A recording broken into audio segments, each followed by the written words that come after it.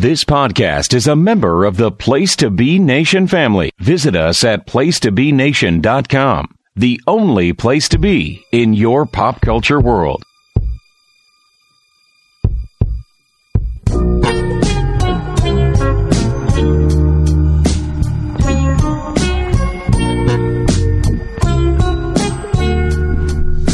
It's December 19th, 2016, and it's part 2 of episode 5 of Psychology is Dead. I'm your host, Quentin Moody, and with me to give the second half of our top 50 wrestlers of 2016 list is Timothy. Timothy, how are you? Doing fantastic. A little hoarse. Obviously, people are probably hearing this, and if they heard This Week in Wrestling, I'm sounding a little bit better, but these are kind of getting recorded back to back. Still reeling from the PWG weekend, but I may sound like shit, but I feel fantastic, everybody, which is, I guess, probably not uncommon if you're used to listening to me on podcasts. Yeah. I know you're really excited for that PWG show going into it because obviously it was a Mystery Vortex show. You knew a little bit of stuff going into it, but for the most part, a little bit of blind. But yeah, I know you really enjoyed the show. Oh no, yeah, I loved it. I had such a good time, and on This Week in Wrestling, I did talk all about it and kind of went in on how I felt about the show overall. So. You can go check that out and listen to my little review of it. And as we get into it, I'll put the blame on some people for why I sound like this. Yeah, and it's fitting because I'm looking at my list right now, and I have a good amount of people that were on that Mystery Vortex show in my top 25. So I guess that's kind of fitting that we mentioned that PWG show you went to. So, want to get right into it? Yeah, let's do it. Let's jump in. Alright, so we're going to keep the same order that we did last time. I'll do my 25. Timothy will do his 25 and 24. And, we'll do all that. So, my number 25 is Walter. Or Big Daddy Walter. Big Van Walter, but he goes by Walter now. So yeah, Walter is a guy who I have a little bit higher on the list here. So I think we'll just say before the show, you said you're pretty sure you're going to come out with someone who I have, and you were spot on. I got him a little bit higher. Okay, so you're 25 and 24? My 25 is Speedball Mike Bailey. Wow, okay, I don't have Speedball. See, and I thought that there was a chance that you'd have him, but then I was also not sure because I know while you probably watch more Japan than I do currently, I don't know that you're paying attention to where he's at in Japan, which tends to be DDT, DNA, and the undercards more. Oh, yeah. So I wasn't sure if you were seeing all that. I've seen most of his DDT stuff. The problem for me is that I've seen pretty much none of his work in Canada, which was a big part of it. So I've seen his DDT stuff, his work in WXW, Rev Pro, and I've loved all of it, but because I was missing that work in his, pretty much home country, it was hard for me to put him on. But go ahead and talk about Speedball. Yeah, and he's a guy I think that you could blame, or I could have blamed him because he had one of my least favorite matches of the year with Marty Scurll that I talked about. I actually reviewed it for Wrestling with Words, and I just kind of didn't like it in RPW. But he also had one of my favorite matches of the year against Matt Riddle in Beyond. So those are two kind of maybe a little bit more under the radar, depending on what your kind of opinions are of wrestling, what you're watching. I think people are missing those matches. But it kind of showed the gambit of his styles and where I think his strengths and weaknesses are, which obviously his biggest strength is his selling, his underdog fire, and being the baby face who doesn't cut any promos, unfortunately, because when he talks, I don't know if it's just because of the Quebecois accent or if it's just his personality a little bit, but he comes across to me a little bit too kind of cocky and a little bit too sure of himself in his promos, and not as sure of himself in a good way, but in a way where, it feels, it doesn't feel like it should for a humble babyface kind of character that he plays as essentially the Karate Kid, which I always found a bit reductive when I would hear people describe Speedball Mike Bailey's character as he's the real life Daniel's son from the Karate Kid, because I just felt like that character just was kind of not what Speedball is. I mean, Speedball, I guess, would be Daniel's son a couple years after the Karate Kid movies. He's fully formed as a a karate master himself. He's a Taekwondo black belt. Just had some phenomenal work this year. Obviously, not being able to work in America has affected his, I guess, just his perception of how big he is, but he really cobbled together a patchwork of working in Germany, having some great matches. I remember the match with Kim Ray that was fantastic. He was in Ambition in a quick shoot fight style match with Axel Dieter Jr. that really stood out on the Ambition tournament because of his style being the Taekwondo backing, so he spent less time on the mat than a lot of other guys. He's not as versed in the grappling, so to see a shoot fight style worker using a different style of shoot was nice in there. And then, as you said, in Canada, particularly in C4, fantastic three-way match with Joey Janela and Too Cold Scorpio, who's another guy who could have made the list this year. Too Cold Scorpio has actually had a kind of sneaky good 2016. Just kind of doesn't have the output there, hasn't had a lot of matches. But, yeah, Bailey's just, great matches with John Gresham, also in C4. And then eventually he made his way into DDT, as I talked about, DNA, and just kind of, as Higuchi has been seen as the ace of DNA, in some ways Mike Bailey could be seen as another ace of DDT, even making it to the finals of the DNA Grand Prix against Higuchi this year, playing this great underdog babyface against Damnation, as him and Takashita won the tag belts just recently at Osaka Octopus, and just a fantastic match. And we talked about Endo and Tetsuya Endo and Mike Bailey's chemistry with each other is so just phenomenal that it's been a lot of fun seeing those two. Meanwhile, you switch over to Smash Wrestling, and he had a really great match with I believe with Mark Haskins. That I remember watching. Yeah, that was amazing. That was on during the Progress and Smash shows. Yeah, and that was just a really great match. So yeah, I just say that he's a guy that's going to be under your radar somewhat if you're not checking out the kind of under-the-radar indies from around the world. If you're paying more attention to just America, you're not going to notice him, but he's sneakily like one of the best baby faces. I think his biggest issue, and he has found a way to make it work in DDT, where a lot of the guys are around the same size as him, but it seemed that for a long time there, it was really tough for him to have a good match with a guy his own size, where he didn't work that underdog babyface formula, but he has started to kind of pick that up and put it together. But his underdog performances are still where he number one shines. But having nice kind of interactions with Haskins, where they're both using their mixed martial arts, so they're both their martial arts backgrounds against each other. Stuff with Gresham, a match that technically doesn't fall into the 2016 calendar, but from the 2015 Bola against Tommy End was probably my favorite match of that tournament. So I'd say go check that out, because it just kind of shows off that side of him, which is mixing it up with other guys who have shoot backgrounds and just showing off. Because Taekwondo is a style that you don't see integrated as much into wrestling, but in some ways is picture perfect for wrestling, in that it's a flashy kick-based martial art that doesn't necessarily have the most practical use. It's not going to produce the most damaging kicks, but it does produce some of the most breathtaking and amazing looking strikes. So it's definitely suited him well in the professional wrestling forum. So yeah, that's Mike Bailey. I'm going to mention some stuff you didn't mention, I guess, when you were talking about it, because I like Mike Bailey a lot, and he's done some great stuff. For instance, I'm pretty sure you remember this, but the match he had with Will Ospreay and RPW. Oh yeah.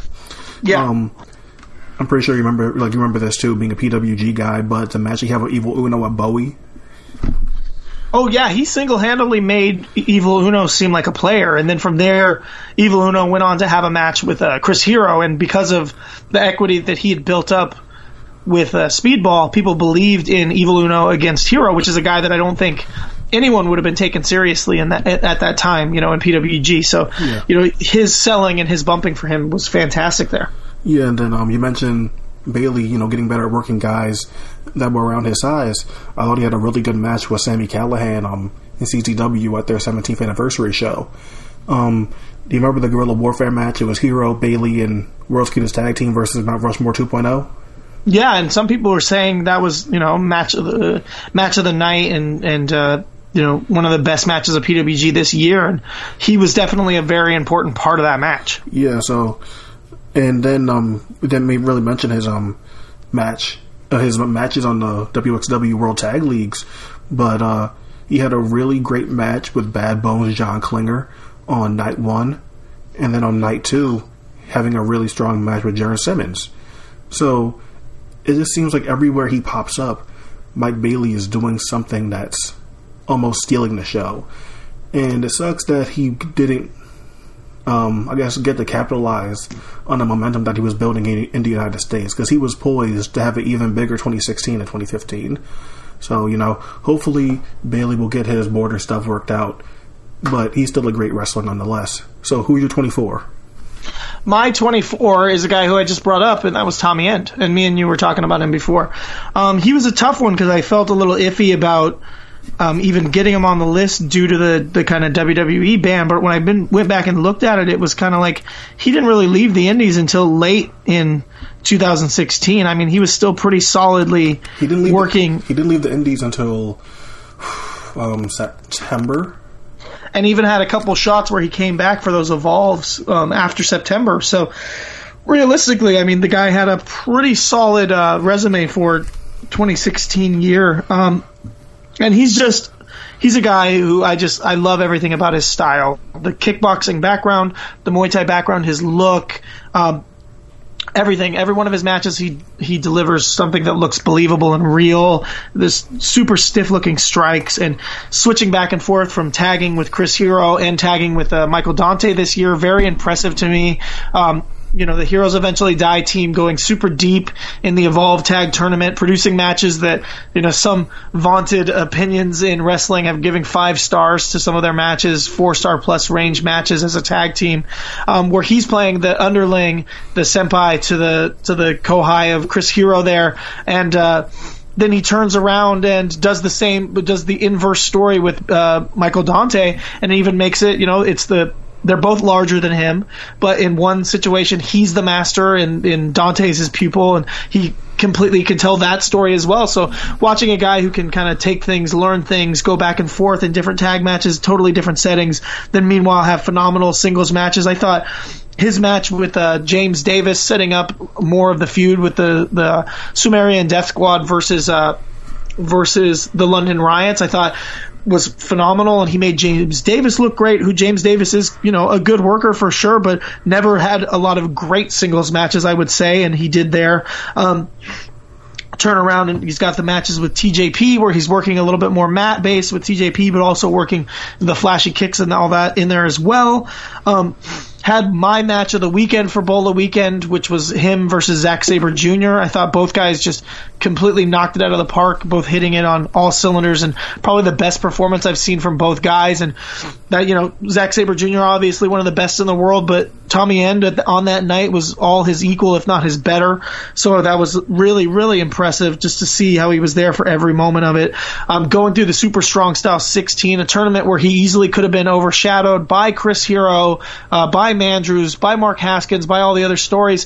He goes all the way through it, ends up winning the thing, and I feel like really made sure to kind of soak up and get the rub off of all those other guys that happened to be in the tournament. By the end of it, he looked like the badass of the whole group, and he goes on the warpath from there. So, and then meanwhile, there's also stuff in ICW. I will say I did not watch a lot of it, but the stuff that I did see with Legion seemed like a lot of great storyline stuff, which is what ICW is good about, working with this group of 3 guys who are coming in and feuding with the company, and then with other members of, like, kind of turning face midway through, and feuding with just another group of heels there, and just kind of being dark and twisted and playing off of his own character there.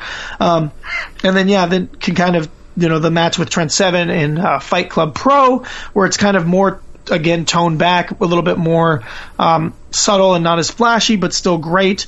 And then the match with Thatcher in Evolve that was just fantastic, and I think gets underrepresented for just how good it was. I think a lot of people have talked about it, but I think it was one of Thatcher's best matches. And then also the match with Matt Riddle at Evolve 67 that I think was just a really phenomenal match, where he used every bit of Matt Riddle's skills and every bit of his skills to kind of put together this hybrid that stands out as one of Matt Riddle's most unique matches of the year. So just a guy who I think definitely gets overlooked as being kind of all style, maybe no substance, especially because he uses a lot of kicking and all that. But I think that he brings a uniqueness to his striking game that no one else kind of can compare to. Yeah, I'll definitely say even though I didn't have Tommy, that he does have a uniqueness factor, that he has a special aura. So if you're into that, then I could see him being on your list. The reason why Tommy didn't make my list is because I felt like too many times I was let down by Tommy when he was put in, like, I guess, high profile settings. I didn't like the Sumerian Death Squad versus London Riot feud at all. The TLC match they had, I thought, was pretty bad. I wasn't a fan of Tommy's path to winning the Strong Style 16 other than the Chris Hero match, where I thought Chris Hero did a really good job shining Tommy up. But, you know, it's Chris Hero, and he's known Tommy for a really long time. Chris Hero's going to make sure Tommy gets over. But I wasn't really a fan of that. And I didn't really like the Marty Scurll matches. So, I don't know, it's 3 separate occasions in a company that was pushing Tommy pretty hard where I felt let down by him. So it would have been hard for him to make my list. But I've enjoyed him in a lot of places. Like you mentioned that Zack Sabre Jr. match, I enjoy that a lot. I've enjoyed the Heroes Eventually Die tag team. It just wasn't enough for Tommy to make my list. So my 24, I'm pretty sure you have this guy higher too, but Zach Gibson. Yeah, I do have him higher. Alright, so my 23 is Will Ospreay. No, he was a late cut, but he just kind of squeaked out of my list. So let's hear about Ospreay. See, that's interesting because I feel that's like, I know you like Ospreay, so I was surprised that you didn't have him. He was definitely a guy I was super high on, but again, like I said, he's 52 here. He was just underneath Sammy Guevara in not making my list. So, right. Like I said, he just squeaked out of the list. All right.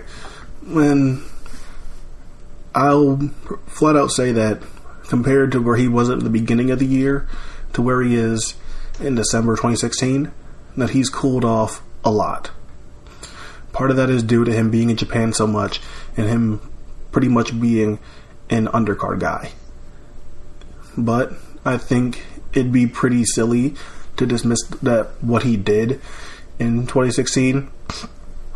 I mean, like, literally from January, he was putting on matches that people were giving Match of the Year praise at High Stakes with Marty Scurll, at Progress Chapter, what was that?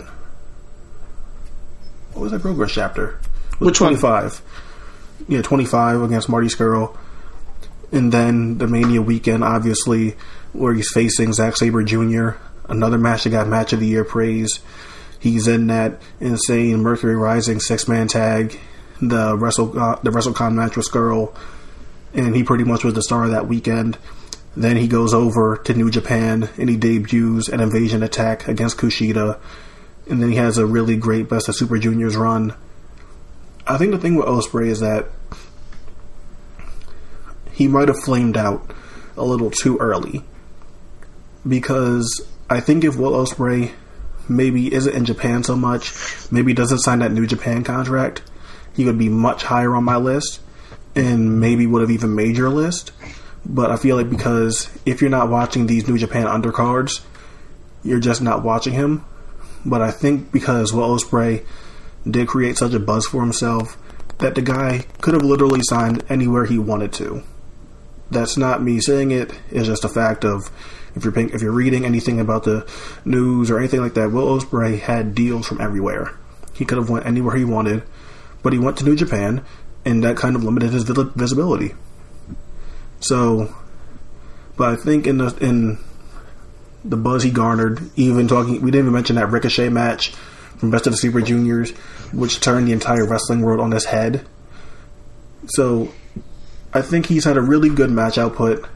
Maybe not as strong as I would think for someone who has such a strong start to the year, but the flaming out is why he's lower than I would think. Like, if you asked me in April of this year where Will Ospreay would be on my Wrestler of the Year list, he'd be in my top 5. But he's just went down that far. Yeah, he's definitely a guy who suffers from that, and for me, part of it probably too is that it's what have you done for me lately is his biggest suffer. Is that like the matches with Scurll early in the year, I think that they Well, they hit a peak and then they started to kind of fall down. To me, I think the WrestleCon match was probably their weakest match, and I think it was one of their last ones. But meanwhile, the number one contender match in RPW was just phenomenal and kind of competed with that Sabre and AJ Styles match that was the main event on that show for the match of the night, which was saying something because I thought that match was phenomenal as well.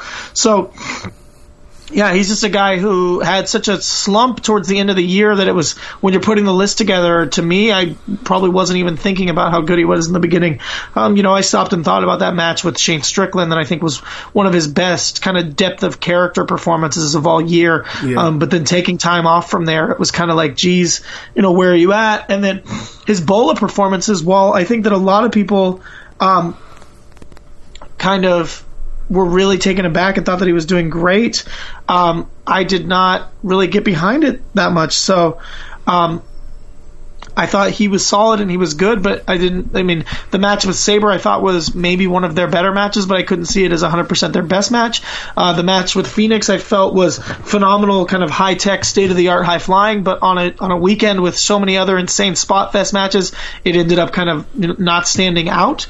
So he's just a guy who I think he suffers from a similar thing that the Young Bucks do, which is that they kind of popularized a style that now a lot of other people are coming in and able to do better.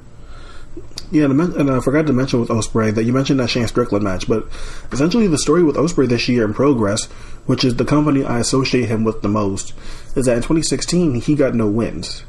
Literally winless throughout the entire calendar year for Progress. And they started playing it up even more once he came back from the Best of the Super Juniors. Would you recall who his first match was when he came back? I'm trying to think. When he first came back from Best of the Super Juniors and he went into Progress.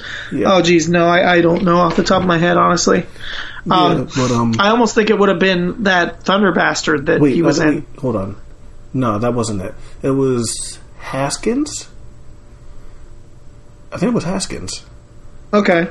Yeah, so starting with the Haskins match and the Sabre match, the Strickland match, the Matt Riddle match, the Adam Cole match, it was a string of really great matches, but Will Ospreay kept losing them. And I think this is an underlying thing, because I think people undersell Ospreay as a character, and he showed some really great character work in Progress on this losing streak, where gradually the commentary is playing up that he went to Japan, he did well, he won the Best of Super Juniors, he's the first Brit to do it. Maybe his head got a little big, maybe he's getting kind of arrogant. So when Will is losing, you see him kind of start to break, and it's not the same confident guy that he used to be, and not the same valiant babyface. He's now kind of looking for cheap ways and cheap shots to make sure he gets the victory. You mentioned the Shane Strickland match, and I love that match because Will Ospreay fakes an injury, but knowing Will Ospreay, you don't know how fake it is, because it's gone around our bubble so much that Will is battling injuries. He's had his shoulder taped up for most of the year, all of that. So when Will Ospreay is out there grabbing his shoulder, and Jim Smallman is there, and the referee's checking up on him, and then he gets back in the ring and tries to take advantage and kick Shane Strickland, you buy that. But Will is so desperate that it comes across as almost like, what are you doing, man? Like, you've done so great, and now you can't even get it done. You have to cheat. And I'm hoping that in 2017 we get the full heel turn. But yeah, I think the Progress run is something that people should check out just for if you want more depth out of Will as a character. Yeah, and I can't argue with that. And I think that he does have some real potential as a heel, and I just think it'll be really interesting to see where he goes with that, because he may be a better character worker than he gets credit for. Yeah, for sure. So I have a question. I know you didn't have him, but would 2015 Will Ospreay have made your list for top 50 wrestlers of 2016? Yes. Yeah. You mean if the Will Ospreay had the same 2015 that he had, but in 2016? Yeah. Yeah, I think he would have, honestly. But that's also because there was less taking time off. You know what I mean? Right. There was more output the entire year. There was some just insane matches there. The bloom wasn't off the rose yet. He hadn't really started mixing in a lot of this stuff that that really took away from his kind of, he had a saccharine kind of blowjob babyface sheen to him in 2015 that disappeared in 2016 with a lot of the pip cheerio motherfucker and playing up the stuff about Vader and all that. So you know what I mean? Like, he lost that innocence. Yeah, so I definitely think that he would have, honestly. All right. So, who's your 23? My 23 is Ray Rowe, and I'm kind of interested to see if you even have him. No, I don't have Ray Rowe. Okay, so Ray Rowe is a guy who I could definitely see easily not having him on your list because you just see him as, you know, one of the guys in War Machine. Which, you know, early in the year they kind of bungled their tag title win and they kind of wasted their booking there that they had made him look so strong for so long. Boom, you know, I don't know, who am I to say? I don't know what's going on backstage, but it seemed like really quickly Christopher Daniels is given a little bit more control when it comes to booking matches, and then look at that, the Addiction have the tag titles again. I'm not saying anything, but it was just kind of odd that happened when it did. From there, you know, the War Machine go on a little bit of a tour. They hit Japan. They have a phenomenal match with the Killer Elite Squad and Noah that I definitely recommend going and checking out. They go into the UK, a lot of great matches with different Aussie teams. I think that they really delivered in their feud with the London Riots, which was kind of coming off the heels of the London Riots versus the Sumerian Death Squad feud that, as you said, I think that the strongest match of the feud between the London Riots and Sumerian Death Squad was actually the Tommy End versus James Davis singles match. As you said, because that, you know, the tables, ladder, chairs match really disappointed, and a lot of the other kind of tag matches I don't think were great, and they had a lot of wonky finishes and stuff. But meanwhile, the War Machine comes in and they just tear the house down. And that's the thing about the War Machine, is that as a tag team, the War Machine have phenomenal matches with the Hit Squad, with all of the teams in Japan as they went through the tag league. Everyone on ROH, Keith Lee, Shane Taylor, they're always on point. They always deliver essentially the same match that I would say gets you to about 3.5 to 3/4 star almost every time. Just a lot of wild bombs, a great, you know, instant story with that they're this unstoppable wrecking crew. But then what makes Ray Rowe's case to be on the list is his singles kind of bona fides as he goes around. Anywhere he works, he feels like a credible top-level performer, a guy who can be the title challenger in a different, you know, in a different company. He's always been huge in AIW. He had phenomenal matches throughout the entire J-Lit. And yeah, he can go up to AIW challenge for the title. And then meanwhile, back in Texas, he can be the man. He can be the champ. He can be the guy that you book the whole company around. And he's always believable, putting down whoever is coming up to him. Heel, baby face, he works it all. And then I would say his crown jewel match of the year is definitely the Ray Rowe versus Sammy Guevara match that me and you have talked about. I think a legit match of the year contender where he really took this young kid and made him into a star. And that was a lot of it based on Ray Rowe's work and his ability as a ring general and as a ring general and as a veteran there. So he's just a guy who, I think if you go to a show, you may not be super excited to see Ray Rowe, but I guarantee you that when you see Ray Rowe's match, it's going to be in the top minimum. It's going to be the top third. It's going to be the third best match on the card every time. And it's without question, it's either going to be like the third best at the worst, and it's going to probably be the best match on the show because the guy delivers every time in spades. It's like he is a fucking machine. It hits those big spots every time. Doesn't matter who it's on. He can throw around the big man. He can throw around the little man. He can sell. He can work big. He can work small. I mean, the guy just can do everything. So I think he's a really underappreciated, phenomenal worker who can fill out any part of the card, but I think really shines at the top of the card. Yeah, main reason is because I haven't watched barely any Ring of Honor this year. So being that War Machine and Raw in particular are mainly Ring of Honor guys, it would have been hard for me to make a case for them, similar to why certain people didn't make my list. But you're spot on with everything you said. One thing about Ray Rowe that he doesn't get enough credit about, and something I think Silas Young doesn't get enough credit about too, is that he works to a spot on the card really well. And like Silas, if you put him in a main event picture, Silas can deliver and so can Ray Rowe. The thing that separates him from Silas is that Ray Rowe has even more of a badass aura. Yeah, and I think that's... Go ahead. I was going to say, I think that's a good point, because I think Silas can main event in places where the crowd knows him, but I think that Ray Rowe can main event anywhere. And that's kind of the difference there between them. Yeah, I honestly think that, even though he's a tag team guy, that if you set up Ray Rowe as a possible challenger for Kyle O'Reilly on a random ROH show that will be on VOD, not like an iPay-per-view or something, that it would work, because Ray Rowe has his look and has some credibility to him that would lead to a compelling match. And then you mentioned his work outside of Ring of Honor. That Sammy Guevara match is fantastic. I love it so much. And he just beats the ever-living shit out of this 22, 23-year-old kid. And it's Ray Rowe just being a complete badass. He got brought in to teach this kid a lesson, and he certainly does it. He just has this kind of uniqueness, almost similar to Tommy End, where he has the tattoos, the big beard, and all that.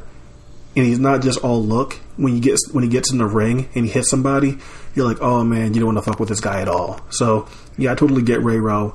It's just I haven't paid attention to Ring of Honor, so I couldn't have put him on the list.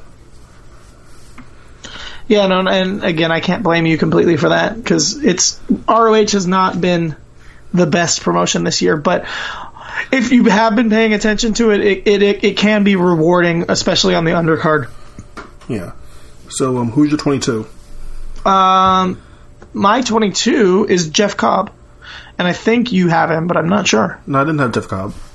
Oh, I really thought you did for some reason. Okay. No. Well, Jeff Cobb is a guy who I've been watching for quite a while, being that he's a California guy, even if he's NorCal more.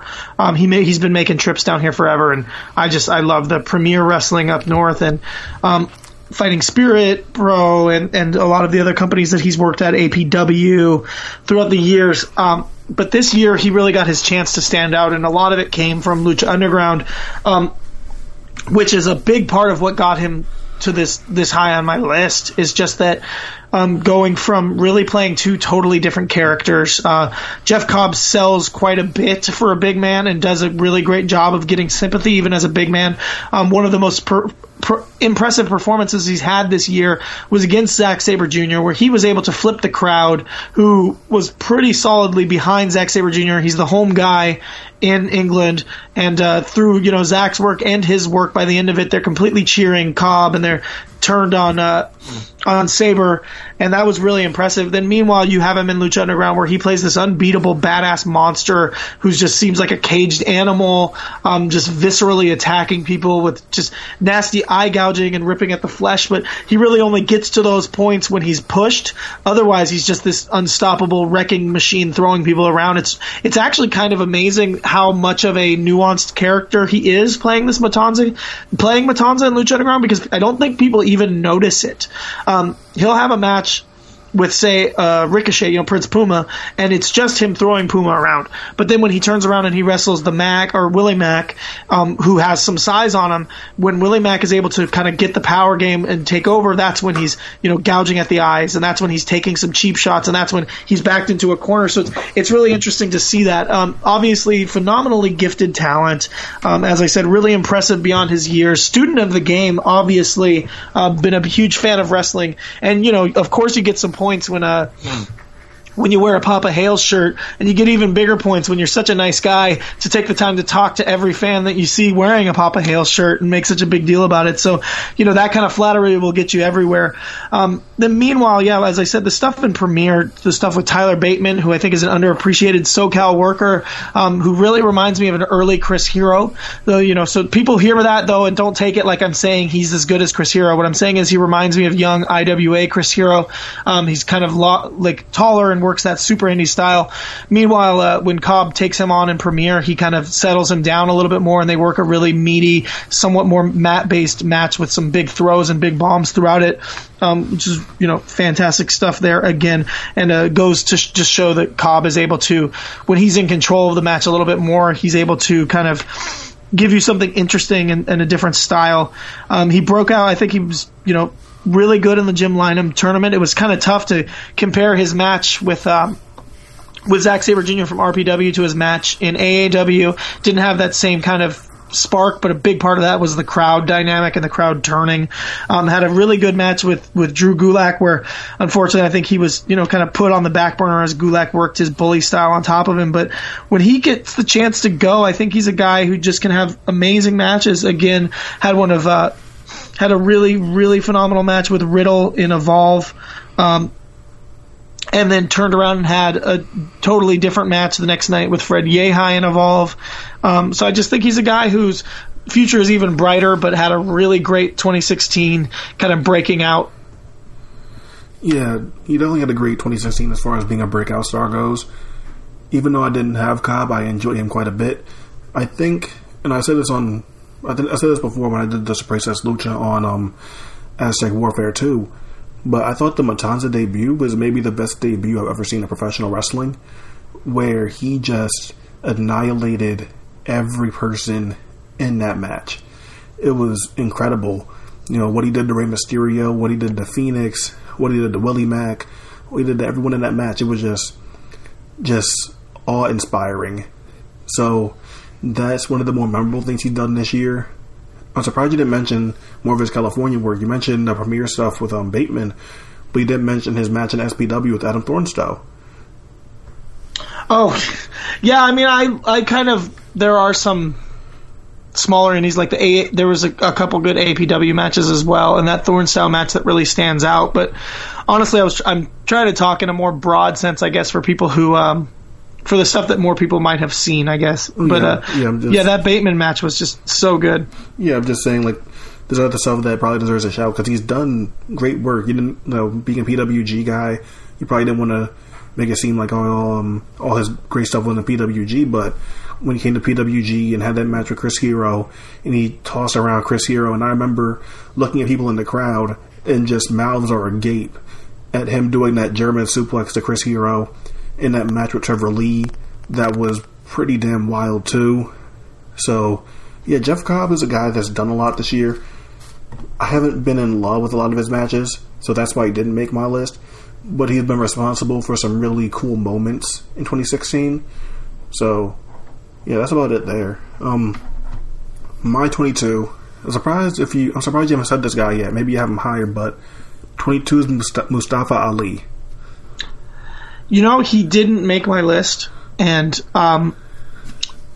it's just because, like, outside of freelance, I think he was disappointing to me this year. Uh-huh. But he was so good in freelance that I can definitely see the case for having him on your list. But I had to really I'm just going to kind of, it's not a spoiler, but I'm just going to say I had a choice to make when it really came into the high end of my list, and to be able to kind of justify that choice for myself, I had to kind of rigorously stick to the principles that I set up. Right. And so not being able to deliver outside of one promotion was an issue, was a sticking point for me. Okay, that's fair.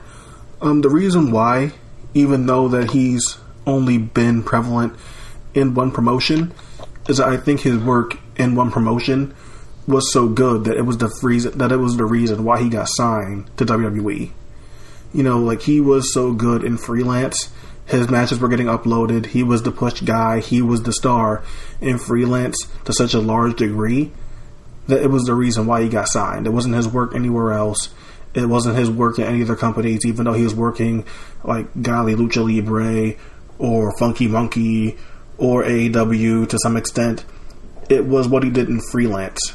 And what he did in freelance was so important because he became the lead babyface, one of the most important figures in the history of this company, and he had only debuted, just recently in that company. So what he accomplished in such a short span of time was tremendously impressive. Starting the year off against Isaias Velasquez in his first title challenge, he loses, but he makes such an impact. The next month, he's facing Nick Brubaker in a tremendous... No, it wasn't Brubaker he faced next month. The next month, he faced Ethan Page. And it's one of the best Ethan Page matches I've ever seen. He faced Nick Brubaker. He was great in a multi-man match to get a number one contendership. Then he finally beats Isaias Velasquez in one of the most emotional and dramatic title changes in wrestling this year. The thing that made him go further up my list than just having the feud with Isaias and the title win was the stuff he did when he won the title. And the main one is the match versus GPA from the Big Trouble in Wicker Park show. And I'm not going to say exactly where it is, but I'll say that when myself, Trask, and Brock do our top 100 matches of 2016 show, it's going to do very well for me. And that's a match that's driven on storytelling and Mustafa Ali playing a different role. He had always been a babyface and freelance, but in this match, he's getting more frustrated, getting more cocky, kind of being dismissive of GPA, who hasn't accomplished much in this company. And then once Mustafa Ali realizes that he's being taken to the limit, he turns it up a notch, gets real nasty in how he attacks him, he gets real nasty in kicking him, his personality gets even more aggressive. Just a really tremendous match with a ton of storytelling. And the match with Zema Ion, it was a bit of a sprint, but still great. The Leo Rush match from Walk Among Us, another great match. I think his stuff in AEW I probably like more than you. But as far as, I think I like some of the stuff he did. The Ray Horace match, he got hurt, so he got cut short. I really liked the Mustafa Ali Chris Hero match. I really liked the Mustafa Ali Phoenix match, purely because it's different. It's a different character than what we're getting from Mustafa Ali in Freelance. And then the Mustafa Ali Zack Sabre Jr. match, where I thought it was like a similar structure to the Zack Sabre Jr. versus Cedric Alexander matches, and I love those matches. So anything, taking traits of that is a plus for me. Then he had the Cruiserweight Classic match, and even though it was 5 minutes, and even though he was gone in the first round, he left such an impact on that company that they signed him. It speaks to how talented this guy is, that he can go out there for just a 5-minute match, and he winds up leaving with a WWE contract. So I think the guy's tremendously talented, and the fact that he had such a year when he's been around for a while, he's had some setbacks, had some issues, maybe with his personality that rubbed people the wrong way, but Freelance gave him a shot. He took the ball and ran with it, and now he's signed to the biggest company in wrestling. So, it was a really great year for him, and even if it's limited, it was something that I felt like needed to be acknowledged. Yeah, no, I can't argue with that, and he's definitely an important story for just how kind of I guess he's a explanation, a microcosm version of the story of 2016, which has really been about the niche wrestling becoming the mainstream. Yeah. And Freelance couldn't have been more niche than it was, and through the support of the fans and some kind of very, I guess, evangelistic people who picked it up and talked about it and getting a little bit of exposure here and there, it became one of the indie darlings of the year, and so much so that it did get a guy signed. And I was kind of shocked that Isaiah Velasquez didn't also get picked up somewhere else. That was interesting because he seemed like an important cog in the Freelance system this year that should have kind of stood out and had a similar thing happen. So yeah. I could definitely see where how he gets this place on your list. It's just, as I said, to me, he didn't stand out anywhere but Freelance. So that was the kind of the death knell for him. Yeah, I can see that. My number 21, you may have this guy higher, but my number 21 is Kushida. Yeah, I've got him higher. All right, so who's your 21? My 21 is Katsuyori Shibata. I don't have Shibata. That's kind of surprising to me, honestly. I mean, the guy has just killed it. He always does. And what got him on the list this year, from other than just being a really always phenomenal wrestler, and kind of it sucks that the New Japan system, nobody gets a lot of big time singles matches, was that he did kind of have, this year was his chance to walk about and stretch his legs a little bit and go to some other promotions. Although he does spread his legs, I saw him rolling around on the mat, and it's not the prettiest picture. Yeah, I mean, early in the year, he wins the Never title and really kind of becomes the dominant force of that division, stabilizing it and kind of changing it to mean something new, even after Ishii had already kind of done the same. He has this really great feud with the old timers, who I think that really helped heat a lot of them up going into G1 this year. I think there was a lot of talk about the dads.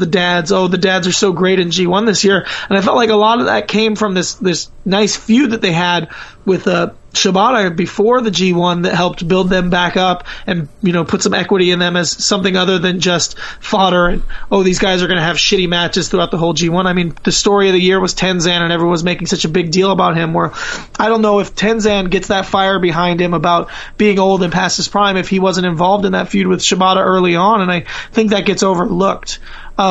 Meanwhile, maybe it was bungled a little bit having him drop the belt to Nagata and then win it back, but to me, the matches were great. I mean, the booking we can argue with, but as a wrestler, he always delivering phenomenal matches. He shows up in ROH. I got to see him live against Silas Young. I think he had a great match with Silas Young, who I like a lot, and a lot of people were kind of shitting on it. Oh, why is he working Silas Young? I was excited for it because I know Silas Young's a very good worker. They had a great match and really knocked it out of the park there. Then he turns around and starts working with Bobby Fish, Kyle O'Reilly. They're wrestling against each other. They're teaming up with each other. They're just kind of telling this story, and he helps legitimize Kyle O'Reilly and Bobby Fish in both New Japan and ROH as being on his level. Which I think was a big part of building towards both guys being looked at as more heavyweights in New Japan, and also for Kyle O'Reilly getting the belt in ROH. From there, he shows up in RPW, has a phenomenal match, 2 phenomenal matches with Zack Sabre Jr. that I just loved to pieces. Both matches I thought were great and really showed different depths of game for both guys. As Zack Sabre Jr. showed off some of that strong style stuff that he picked up in Noah that he doesn't really get to show off as much anymore. So I thought it was really interesting seeing him kind of work a little bit stiffer with some strikes and trading basic grappling back and forth that looks a little bit more realistic and less of that kind of polished, over-the-top World of Sport parlor trick style, which I enjoyed quite a bit. In the G1, he was in the top 3 or 4. I'd have to double check exactly, but for me, he was, one of the top 3 or 4 performers of the entire G1. I don't think he had anything less than a good match the entire tour. And yeah, when it comes down to it, there's the argument that, he's stuck in multi-man tags all the time. He doesn't have a lot of great singles, but I think even in the multi-man matches, he brings something special with his fire, his tenacity. The feud with Noah, I think, was legitimized by Shibata and how pissed off he is. He's the one who made the Noah feud seem special and important and exciting. Again, it's not his fault. The booking kind of fell apart on that one. So yeah, I think that Shibata, he ends up on my list this year because we got to see him show off in other settings and really kind of show that he could make the same Shibata from New Japan work all over the world, which I thought was pretty impressive. I have no argument against that. The reason why I didn't have Shibata is it was just purely an oversight. Like, there's literally no reason why I didn't have Shibata. And in hindsight, I probably should have had him. But it was just really just an oversight. I love the guy. I think he's been, a top 3 guy in New Japan this year. But, it was just a complete oversight for me. So, that's about it there. But I agree with everything you said about the guy. I was glad that you mentioned the way that he legitimized the Noah feud, because one of the most iconic moments of 2016 to me is that headbutt that Shibata does to Nakajima, and when the blood trickles down Shibata's forehead really slowly. And there's just something about Shibata that's nasty and reckless. And he just doesn't care. He just wants to maim the other person in front of him. And it's something that a lot of people try to replicate and come across as tough guys. But no one translates that to their matches as well as Shibata, I think. Yeah, no, and I agree with you. Alright, so who's your 20? I'm kind of not regretting, but in some ways kind of regretting this one. My number 20 is Matt Riddle. Wow. Wow. Okay. Are we going to be talking about him later? Yeah, we'll talk about him later, but wow, that's surprising. Yeah. Okay, alright. My 20 is Mascara Dorada, or now known as Grand Metalik. He's a guy that could have made my list if we could mix in some of the stuff from 2015. I think that he had some stuff I really liked in 2015 and some stuff that I really liked in 2016, but if you could combine those two things, that stuff together, I think he could have a full year. But I just feel like 2016, he just didn't have enough that I really liked to make my list. Right. Dorada, as far as lucha guys, had the best output in the ring this year. This guy was everywhere, and he was having great matches every time you looked at him.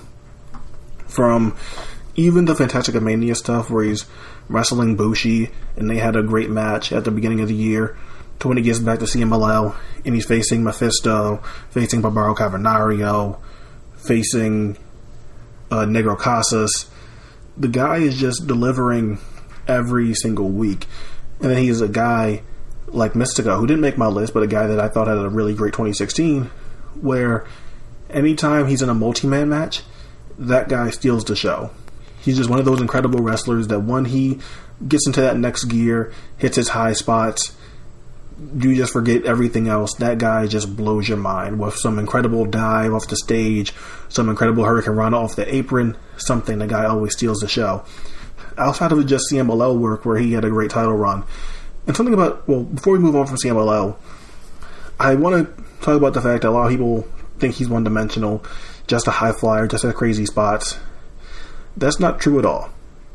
This guy can really work a traditional lucha match style. Just because he gets to that third fall and it gets crazy with the dives and the Hurricane Ranas, that doesn't mean anything. Yes, he hits that next gear and it might get, if you want to call it super indie-ish or whatever, like that's fine. But those first two falls, he's as great as anyone as working those first two falls and getting submission victories, doing a clever submission, doing a clever pin combination. He's great at that. The guy knows what he's doing. And I think it's exhibited when, in the Cruiserweight Classic, when he's facing Tajiri. There's no high flying in that match. It's just really strict, really smart mat work, and really smart and really stiff striking. But Mascara Dorada can do that, and he has more versatility than people give him credit for. In Lucha Libre Elite, he had great stuff with guys like Tigre Uno or Extreme Tiger, with Caristico, with Volador, with Rey Scorpion. The guy delivered there too, which is something like he didn't have to, even though Lucha Libre Elite is on TV, where that's where a lot of his high-end single stuff came from. He even had a match with Flamita in Carvalucha in May, which wasn't anything spectacular, but it's two of the best flyers in the world going out and having almost an exhibition, and it's hard not to have fun watching that. And now we get to his Cruiserweight Classic run, and he has the opening round match that steals the show in the first episode against Alejandro Saez. Then second round, he's facing Tajiri. Then after that, he faces Akira Tozawa. Then after that, he faces... who did he face? Zack Sabre Jr. And after that, he faces TJP. He had a tremendous run in the Cruiserweight Classic. That solidified this spot on my list because in Mexico, he had the best output. But then he even translated what he did very well to the U.S. No, he hasn't debuted yet as far as being part of the Cruiserweight division on Raw. He hasn't been on 205 Live. I don't know what's going on there. But he's a guy that, as far as output goes, he's as great as anyone that's like in the top tier end of my list. The only thing that holds him back is that those guys have the character work to boost them up, while Mascara Dorada just doesn't. But his output is just as great. Yeah, and he's another guy, again, like I said, suffers from my lack of enjoying lucha presentation in general. But I think that he's definitely a high-quality worker, and the stuff that I do see that's presented in a way that I like, I always really enjoy what he has. And he does have a little bit more depth to his match than I think people give him credit for, so you're definitely right on that regard. All right, so my number 19 is Pete Dunne. Oh, we'll talk about him later. All right, so who's your 19? My 19 is Tetsuya Naito. I have Naito higher. I figured. My 18 is Cedric Alexander. I don't have Cedric. Wow. What?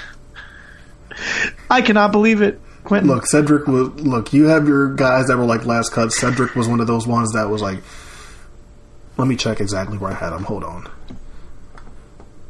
54. Okay, that's fair. That's fair. Cedric was like the best babyface in wrestling for a few months during this year. And he goes to show, kind of as we're talking about Mustafa Ali, even though he was in ROH, he showed the breakout of the nichdom of wrestling, because he made his hay, he made his rep on the Carolina Indies in the South, primarily, and that's what kind of got him noticed and got him in WWE. Sure, everyone knew he was underutilized in ROH, but everyone knew that for a long time. Shit, everyone knew that about most guys in ROH, and they didn't all get signed by WWE, did they? You know what I mean? So it just kind of goes to show that what he did was he put together a resume of amazing performances. Meanwhile, yeah, he did have good matches in ROH. He starts out the year, as I'm looking at a list of his matches, he started out the year with a match that I almost forgot, but a TV match with John Gresham that made John Gresham seem like he needed to be pushed at the top level in ROH. All because of just how well Cedric, sold for him, made him look great there. Throughout the year, yeah, like I said, he just puts together these phenomenal matches in CWF, in Nova Pro, in PWF, the Chris Hero match, the Zack Sabre Jr. match, both matches that I just thought stood out as being amazing. Just some of the, like I said, some of the best babyface work that you're going to ever see. His final match in ROH against Donovan Dijak, I think, was really interesting, that everyone kind of knew what was going on there. And I think at the time, Cedric was still technically a heel in ROH, but in that match, it was like, fuck it. They just had fun and they told this amazing story with just a quick match. And just, like, it was weird to think, like, this great worker that you guys have kind of squandered, and this is the final match you give him, is just like a random undercard match against Dijak on a co-promoted New Japan show. So then from there, he shows back up in Evolve and just hits the ground running with a great match with Johnny Gargano, then the match with Tommaso Ciampa that I thought was so just really, really good. He has a match with Matt Riddle eventually in Evolve, that's just another one that was like kind of testing Matt Riddle and having him go against someone who wasn't kind of handpicked as an opponent. He faces Yehai too. Yeah, Yehai, another one where he has a great match. So he runs through Evolve really quickly and then shows up in the Cruiserweight Classic. Obviously has this great match during the Cruiserweight Classic with Ibushi that essentially gets him signed. Everyone's going crazy for it.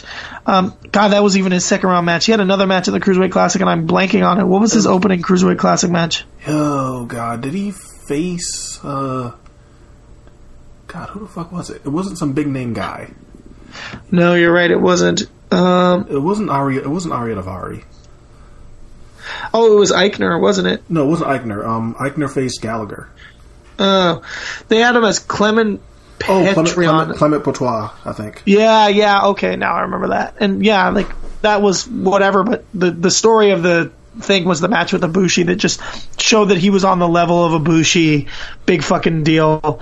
From there, now he's, obviously been muddling a little bit in the Cruiserweight division, but they obviously see something in him, and I think we all know that there's something there. He's got just instant likability. He's just a fantastic babyface, so he's just a guy I couldn't overlook. I just think had so many great matches and just can work with guys at the top level, someone like Ibushi, who I think is accepted as one of the great workers, Zack Sabre Jr., Chris Hero, but he can also work with younger guys, Chet Sterling, Darius Lockhart.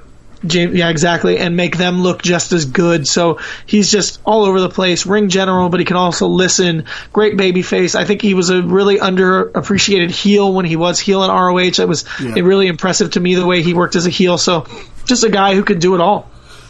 Yeah, and I feel guilty on not having Cedric. Man, I don't know where to start with this guy because he's just so fucking talented, man. And it just something that will always stand out to me is the fact that in this Cruiserweight division where people barely react to anything, that they always feel like Cedric Alexander is the most over guy, no matter what he's doing. Cedric Alexander, for some reason, always seems to get a reaction, and I feel like that goes unnoticed because the Cruiserweight division has been a bit of a flop, but Cedric seems to be a guy that if they ever decide to flip the switch and push him, he could definitely be a viable guy in the mid-card somewhere. You mentioned his tremendous work as a babyface. I thought he was really great in that first Zack Sabre Jr. match at PWX. That was one of the best babyface heel straight up heel performances of the year for me. I think I'm even higher on this heel work than you, honestly, because that match with Darius Lockhart was tremendous stuff. That was such great heel work, and Cedric is good when he's just, talking shit to the fans. Then he has that match with Trevor Lee where he's doing the stalling and all that stuff. He's a really great heel, too. But the thing about him as a heel is that he's also not really hateable, because he's still the same guy that always blows your mind with how athletic he is, with how crisp he is. So it's always a struggle for Cedric to get over as a heel, I think. But like you said, he's just done great stuff everywhere. That Kota Ibushi match, it's not my match of the year or anything, but that's a match I would call an instant classic, where as soon as that match was over, the general reaction was just wow. And that came through on TV, that came through from the audience that was there for the Cruiserweight Classic taping. The police signed Cedric, and then the Triple H coming out and shaking Cedric's hand and giving the thumbs up like, yeah, we know. That's one of the best moments of 2016. So, look, I have no problem with Cedric. I wish I could have got him on my list, but I love the guy, so I'm just glad we got to talk about him. Yeah, and I'm just messing with you, Quentin. Well, yeah, it's not a big we deal. both have guys back and forth that, just oversights or just final cuts that were painful, and I know Cedric had to have been a painful one for you. I mean, nothing is more painful than you having Matt Riddle at 20, but okay. All right. My 18 is Io Shirai. Okay. And well, we'll talk about her because I had her earlier at 33. Okay. She did well for you. Io is one of the most talented wrestlers going right now, hands down. It's something that it surprises me that, yeah, Joshi isn't as popular as it used to be, so maybe it's not surprising, but Io Shirai is so fucking good, and it annoys me sometimes that we don't talk about her as one of the top tier workers in the world conversation, because she is there. She is on that level. She had a great match with Kairi Ojo to start the year. I think that was in January. And then from there, she had a really great match with Viper. And Viper, who isn't the best, but she had a really strong match with her. She had a really strong match with Mayu Iwatani in May, who was her tag team partner at the time. And they just went out there and murdered each other. And Io Shirai, something about her that people may not pick up on is she's such a great, prick heel when she wants to be as the champion. She has this look about her that's just super dismissive and almost angry that you're even trying to be in the ring with her. Like, she feels disrespected that you even exist. It's almost like how Tanahashi is when Tanahashi goes heel, where Tanahashi just seems like the biggest asshole in the world.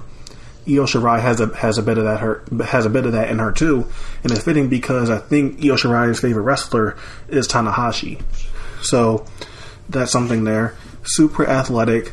All of her stuff looks tremendous.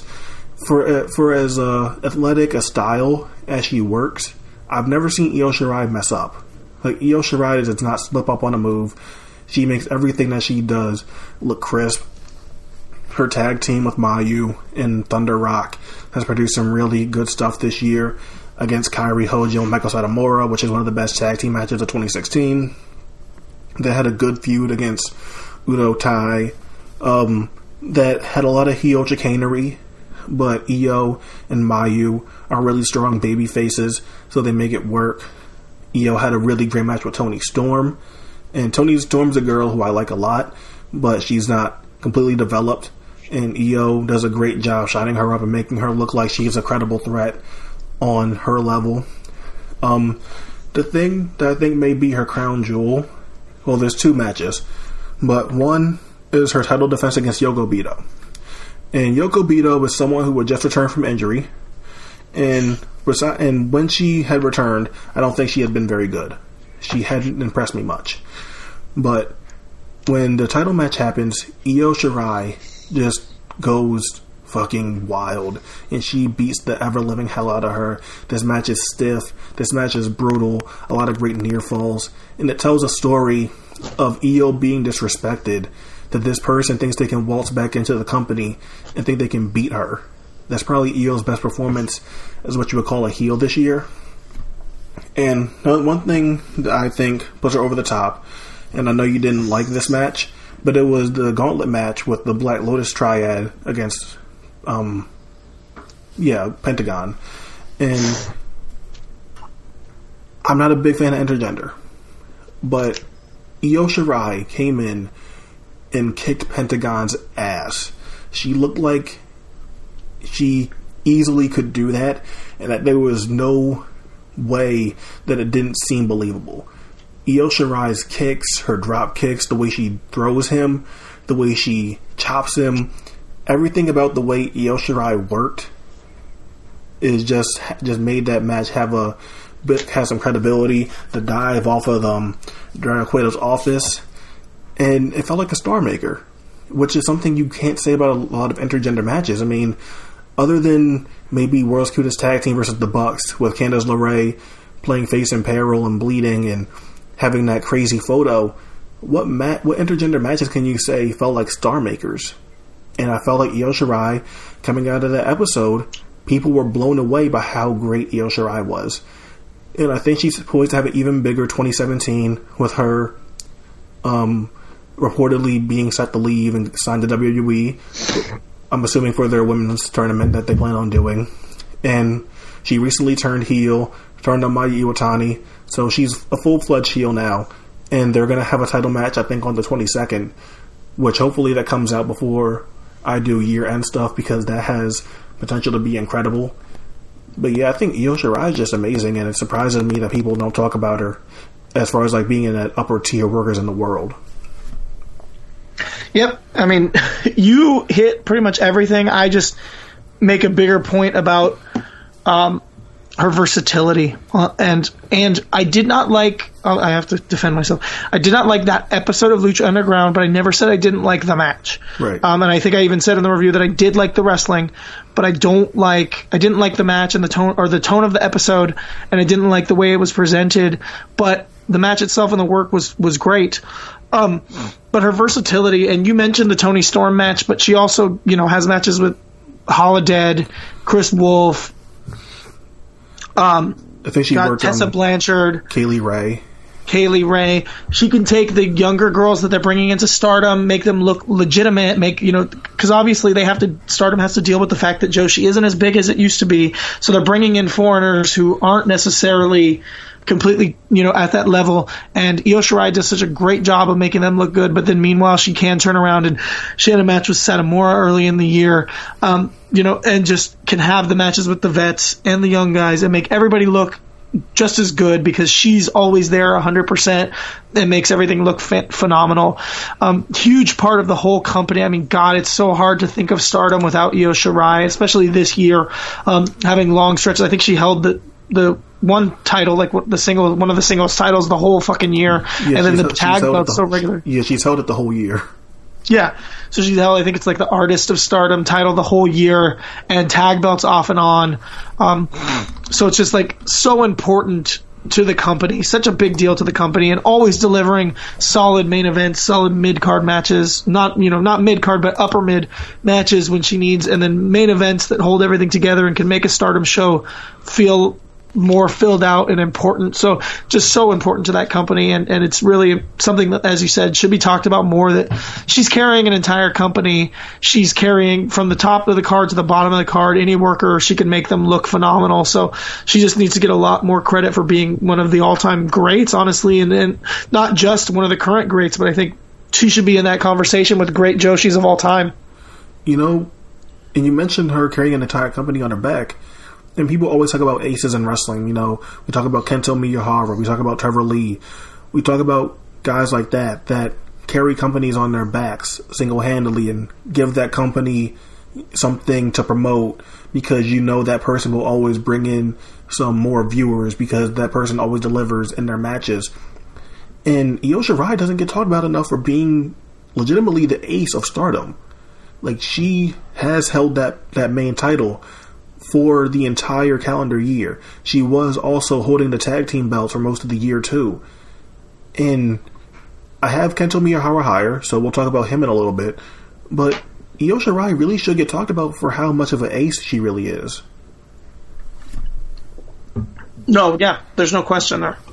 And I think that the only argument against it is that Stardom isn't big enough, but it's still impressive.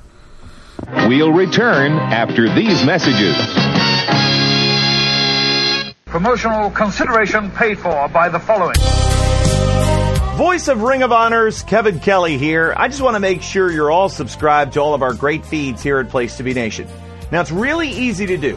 Just head to iTunes or your preferred podcatcher app today and search for and subscribe to the Place to Be Nation wrestling feed, Place to Be Nation pop feed, Pro Wrestling Only feed, and of course, the Kevin Kelly Show feed, which includes the full archives of my podcast. Subscribe, listen, and then rate us and leave feedback today. And of course, as always, enjoy all the great action of Ring of Honor Wrestling and everything presented to you on PlaceToBeNation.com. Place to Be Nation's JT Rosero here, and I want to let you know that we have a ton of great podcasts available to you on iTunes, Stitcher, Google Play, and PlaceToBeNation.com, and we offer them to you across 2 great feeds. On the Place to Be Nation wrestling feed, you can check out Scott Criscolo and me on the Mothership, the Place to Be podcast with our famous Vintage Vault pay-per-view reviews. PTBN also covers current-day wrestling with the smash hit Clotheslines and Headlines, our steady veteran main event, and the beloved monthly pay-per-view reaction shows with immediate feedback on all pro wrestling super shows. Relive wrestling's past with our monthly pay-per-view rewind series led by Ben Morse, the always contentious Dangerous Alliance podcast, and Survey Says, a fun look back at the good, bad, and ugly of WCW.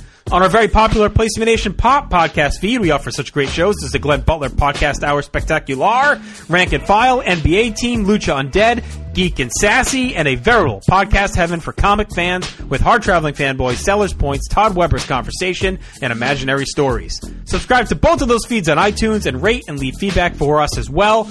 All of these shows, plus others, available at PlaceToBeNation.com, where we cover pro wrestling, sports, movies, comics, plus tournaments and more. Be sure to support our site by using PlaceToBeNation.com/Amazon when doing your online shopping, and download our free Place to Be Vintage Vault Refresh ebooks via the links on the right-hand side of our site. We also want to thank our friends at Bonehead's Wing Bar in West Warwick, Rhode Island, and Fall River, Massachusetts, TheHistoryOfWrestling.com, and Scott Keats' Blog of Doom. Be sure to follow us on Facebook, Twitter, Instagram, and Tumblr as well. PlaceToBeNation.com, the only place to be in your pop culture world.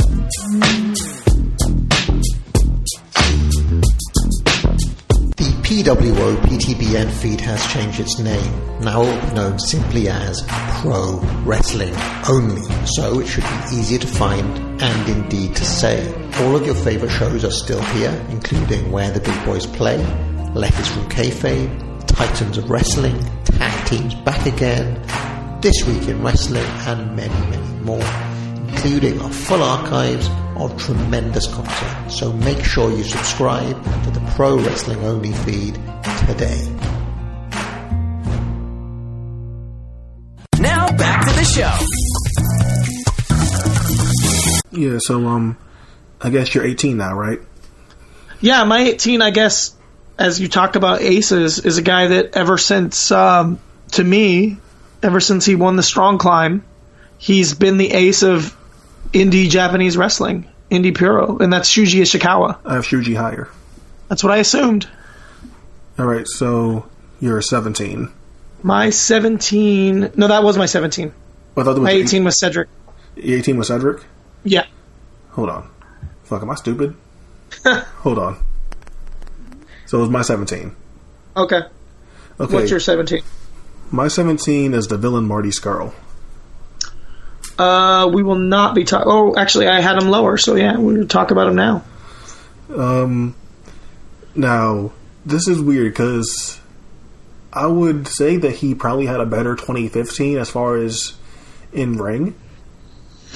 But it goes along with, like, you know, what I talked about with Will Ospreay, where what he did, becoming such a big star, that it's hard to deny him having a spot on my list.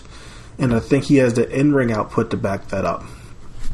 Obviously, the touring match with Will Ospreay is infamous, so there's no need to go into detail on that. But I think the other places where Marty has shown up, I think he's been really good as well. I think his match with Kyle O'Reilly and PWG is one of Kyle's most unheralded matches this year. And it's one of his best matches, honestly, and what I thought was a weak year for Kyle. I thought he was really good in that match against Mark Andrews. That, look, because it's Mark Andrews, because it's Marty Scurll on a PWG show, then like people aren't really going to talk about it. But that was a tremendous match. He had a really great bowler run, which almost accidentally he got turned babyface at the end of it. But I think, well, I'll talk about it when we get to his WXW work. But Marty is almost is a babyface at this point, and I don't think there's necessarily a problem with that. In WXW, in the World Tag League, where he's teaming with Zack Sabre Jr., Leaders was a heel tag team, essentially, but Marty wound up being the one that pretty much turned face in the aftermath of that, feuding with Jern Simmons, winning the title, but losing that to Axel Dieter Jr. in a screw job fashion, and they'll be having a rematch in the WXW London shows. I think that while I understand the criticisms of Marty as a worker, I understand that he does things that annoy people sometimes. I get that. But for some reason, I think people go overboard on criticizing Marty with that and miss the fact that he has made a gimmick and reinvented himself in a way similar to Mustafa Ali, where Mustafa Ali was kind of off the radar, and then for some reason in 2016 he blows up. Marty Scurll has been around for a while, been around for the European scene a while. He had been teaming with Zack Sabre Jr. for like 8 years already, but in the last few years he's made the villain gimmick, and this year was the real breakout. Him becoming a legitimate star, him signing with Ring of Honor, and things seem even brighter for him at this point.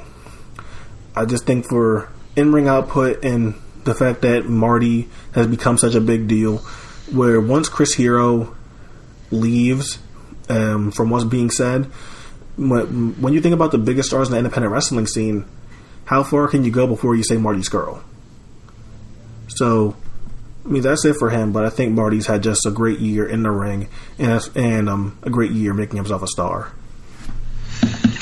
Yeah, there's no argument against what you said.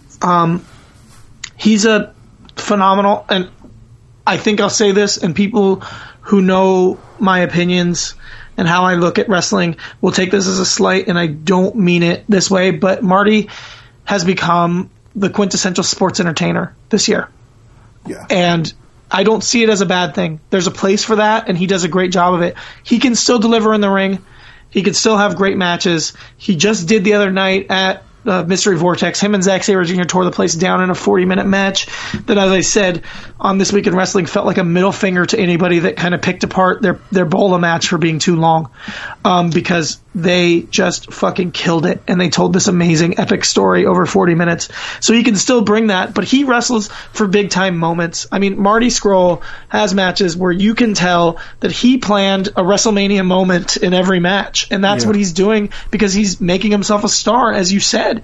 And he is at that top level. He is a guy that draws. He is a guy that ROH signed and put the TV title on him instantly because he knew his worth. And you know, if you believe the rumors, he's got a contract where they have to push him or else he's gone. And they know that they don't want to lose him. So they're going to do whatever it takes to keep him. And, you know, that just goes to show he's made himself invaluable. He's still got that backbone. I think there were times where I thought Marty Scurll was a better technical worker than Zack Sabre Jr., you know, early on in their careers, not, you know, over the past like 4 or 5 years has been really no question. But early on, you know, there was times where I would think, you know, Scurll could surpass Marty or Marty could surpass Scurll as the technical worker, but he's really gone the other way and put together some totally different and interesting styles of wrestling, and with the character. And as you said, he's not really a babyface, I wouldn't say. I think he's a kind of a undefinable character. If you're playing, you know, EWR or whatever, he got to that point where he's not a heel or a babyface. He's just an epic character that doesn't have an alignment, and that's where he is now. So, yeah, I can't shit on Marty Scurll. I put him at 49 because he's not 100% my cup of tea. He's had some matches that definitely miss for me. Yeah. He goes a little bit too far with, as I said, the histrionics and trying to be an entertainer rather than a wrestler. And that takes me out of stuff I really like. When it comes down to it, I really like bare bones shoot style wrestling, and that's why he doesn't make it up on my list. But you cannot hate on the guy's hustle. I mean, he's just something else when it comes to marketing himself and becoming this huge star and entertaining a crowd. Oh, yeah, for sure. And something you mentioned when you mentioned, like, Marty lives for being an entertainer, Marty lives for moments. And it sounds like something similar to what people would say about a guy that I have higher on my list, Kenny Omega. It feels like those guys just have similarities in how they portray themselves, but also similarities, portray themselves and market themselves and make themselves bigger stars using social media. But also in the way they wrestle, where they wrestle so that people have a lasting memory of them. And one thing I'll say is that I don't think Marty's heel face alignment is what annoys people. I think it's the fact that Marty's name is the villain, and that when your name is so on the nose like that, people would want you to be, I guess, more of a heel. And outside of the Will Ospreay feud in Progress, or early in the year in Progress, he just hasn't been that much of a heel. So I guess that annoys some people, but like I said, when you're as over as Marty is, and in WXW they pretty much had to turn him face. In Rev Pro, he isn't really a heel. In Progress, he's lost a championship, and they're phasing him out, so he might become babyface there. In PWG, he was pretty much being a babyface in Bola, so it's hard to really pinpoint what Marty is, and I think that's the beauty of him to some extent, that he's this kind of enigma where I think people get frustrated because they don't know how to define him sometimes. Yeah, no, and you're right, it's the villain. It's just that he's called the villain, which is so stupid, but it gets on people's nerves. Right, so you already said you're 17, and that was Shuji Ishikawa, which we'll talk about later. Alright, so you're 16. My 16 is Big Daddy Walter, which I believe you had lower. Where did you have him at? I had him at 25. 25. So I got Big Daddy Walter here at 16. Much like the conversation about Io Shirai, he's a guy who can carry an entire company on his back. And, it makes sense because he's got such broad shoulders. But, I mean, WXW is nothing without Walter at this point. He's running the school. He fits every part of the card. He really, in some ways, his style of wrestling dictates the style of the company. They have ambition, and I think that really comes down to, when they do their big money Bola-esque tournament, they also do a shoot style tournament that really plays into what Walter loves, which is shoot style. He's a big fan of the shoot style grappling and the realistic wrestling, and I just love that about him. Everything he does is fucking legit, just stiff all the way through. And, turning heel this year with, starting out the year with Zack Sabre Jr. and the Zack Daddy team, which I think was primarily, late 2015 and kind of crept into 2016 very, very minimally. He's in this babyface tag team with a super over guy like Zack, and then towards the middle of this year, he's tagging with Thatcher, and then they turn completely heel and they form Ring Comp with Thatcher, him, and Dieter. Dieter turning heel, I think a lot of people look at as the bigger deal because he's kind of the tried and true babyface, but Walter turning heel there just really legitimizes the whole thing. I'm about to say the exact same word. It gave legitimacy to Axel Dieter Jr. turning heel, because now he has this big, bad face of the company dude that's been around from the beginning backing up what he's doing, too. Yeah, exactly. And so as I talked about in the 16 karat, he goes out in the first round to the eventual winner, who's Zack Sabre Jr., and just I think one of Zack's best matches, which I've said a lot, but I think Walter and Zack have phenomenal chemistry together. And for people who think that Zack only works this one style, which a lot of times is kind of, it makes it look too easy. It's an exhibition. He just gobbles guys up. You got to be watching his matches with Walter, because Walter takes Zack to places that no one really does. He beats the shit out of him. He's got to get fired up to get anything on him. Walter is so sound on the mat, also being a big striker and a big powerhouse, that it's kind of like you just got to see Zack do everything he can to keep up with this guy. And usually you're used to all the other wrestlers being taken aback by Zack, which is really amazing. Then he has the ambition, the shoot fight with Thatcher, that's just kind of similar, but it's similar in the sense that it's a grappling match and a grappling battle, but totally different in that it's 100% real. It feels like it's the 1920s, and these two guys are just actually wrestling each other. There's nothing, no air in between them. They're just beating the crap out of each other. Ring comp was such an important part of the tag tournament as a whole. Just like the story that you're telling with them throughout the entire tournament, really being the only dominant heels of the entire thing. I mean, everybody else in there can be seen as tweener or babyface. I think you said that you saw the leaders as a heel team in that tournament, but I really didn't see it. Like they were the only heels in the whole tournament, so they had to really. I was saying more like the way like the cheating and all that stuff. That's how they were heels, but they were like more. You could have called them tweeners. Ring comp were the only true heels. I'd agree. Yeah, and they had to carry the brunt of being the only heels throughout the whole thing, and they just do such a great job of getting so much heat. Then meanwhile you have the Inner Circle match with JT Dunn, so good. He comes in the Atlas tournament, and every match that he has in the Atlas tournament I thought was, good to great depending on who he's going against. And then meanwhile he blows every Atlas tournament match out of the water with his match with Chris Hero during the Super Strong Style 16, which turns out to be the biggest kind of Haas fight, big lads match of the entire year, I think. I don't know if there's another big lads match that compares to that. It had this real fucking amazing feel of giants who can wrestle and grapple and do everything. And I'd say Walter is the closest thing we have to a real life giant right now in wrestling. I don't think that there's anybody else that carries themselves with the same gravitas that Walter does, as a guy who could just do everything, but is also just a fucking monster. And there's no question about just his monsterdom. So yeah, I think again, as I said, carrying the whole company on his back and just being just this unbeatable monster. He's just so phenomenal. Yeah, I agree with everything you said, and something that I've kind of made it my mission to, and I know other people on the Wrestling with Words site have, is that as time goes on, we really need to start talking about these WXW guys as, these are some of the best guys that have been wrestling in the 21st century. Your Bad Boneses, your Absolute Andys. And at the top of that list is Walter, because for so long he's been great. And in 2016 he had another great year to chalk up, but honestly, and this goes back to the point, Walter's been doing this for so long, though. Walter has been great at kicking ass and feeling legit for such a long time. And it just feels like he'll never get his due for him being how great as he is. But we can do our best to do that on a show like this. And Walter's fantastic.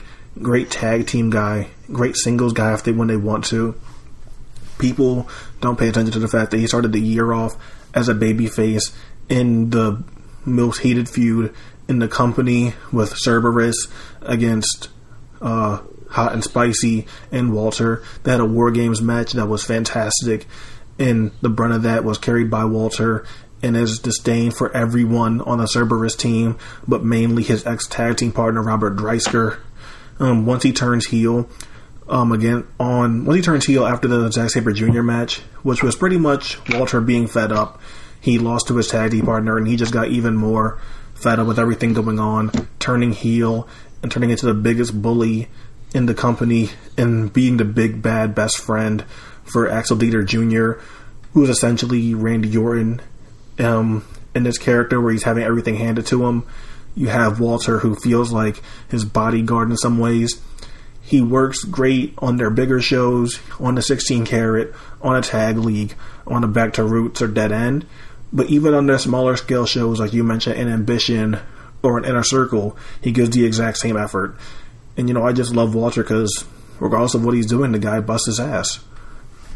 Yeah, and on Shotgun, just recently there's an episode with him versus Ilya Dragunov that I think Walter, as a heel, still did so much to put Dragunov over that where you saw, a much smaller man who was starting to feel legitimate as a top level guy who could go one-on-one with a man so much larger than him, and it just again plays into Walter's skills, where no matter what show it is, he's giving 110%, and that's because it seems to be a theme with our guys, is it's how committed and how invested they are in the wrestling is really what shows through for a lot of these guys. Yeah, so that was your 16? That was 16, yeah. All right, so my 16, and I remember you had them on your list earlier, but my 16 is the Revival. Oh, yeah. I had them. They were, I think, on the first episode. Yeah, so... Let me see where I had them, just to be clear. 29, actually. Oh, okay. So, when I told Timothy, like, hey, if you want to put a tag team on the list, that you can go ahead. And the reason why I did that was mainly because I was like, fuck, I can't leave the Revival off my list. Like, I was looking at my list, and I had it filled out, and I'm just like, man, this doesn't feel right.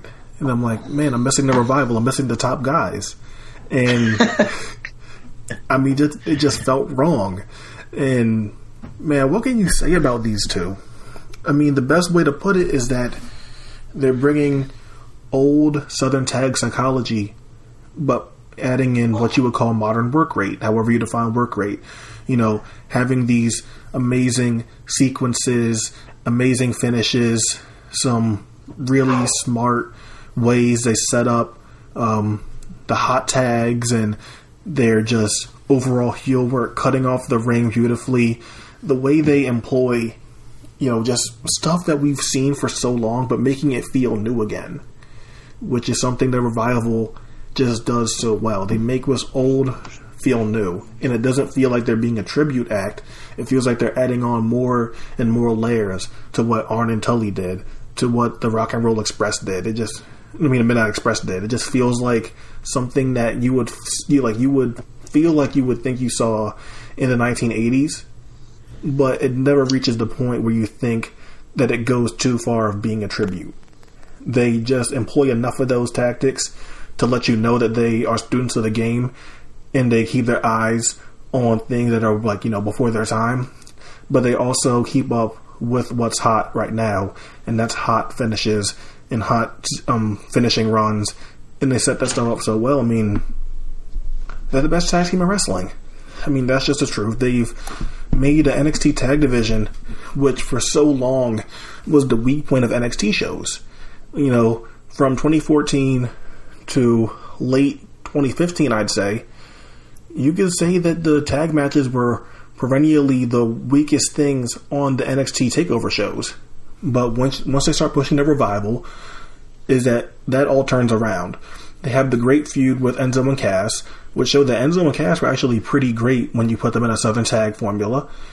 And then you have the Revival versus American Alpha feud, which is just so good, because it's pretty much the Steiners versus the Midnight Express or something. The Jordan and Gable team are these jocks who are extremely athletic and fiery, and they always have great hot tags, and Jason Jordan is great at what he's doing.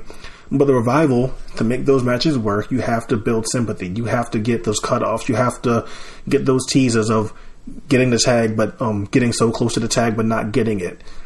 And they do such a great job at shining up American Alpha to the point where, man, they shot them up to the main roster so fast because they saw how great they were in that feud. And I think the cherry on top was, I felt like a lot of people were like, oh man, the American Alpha and Revival feud, that was great for both guys, both teams, but what else can the Revival do?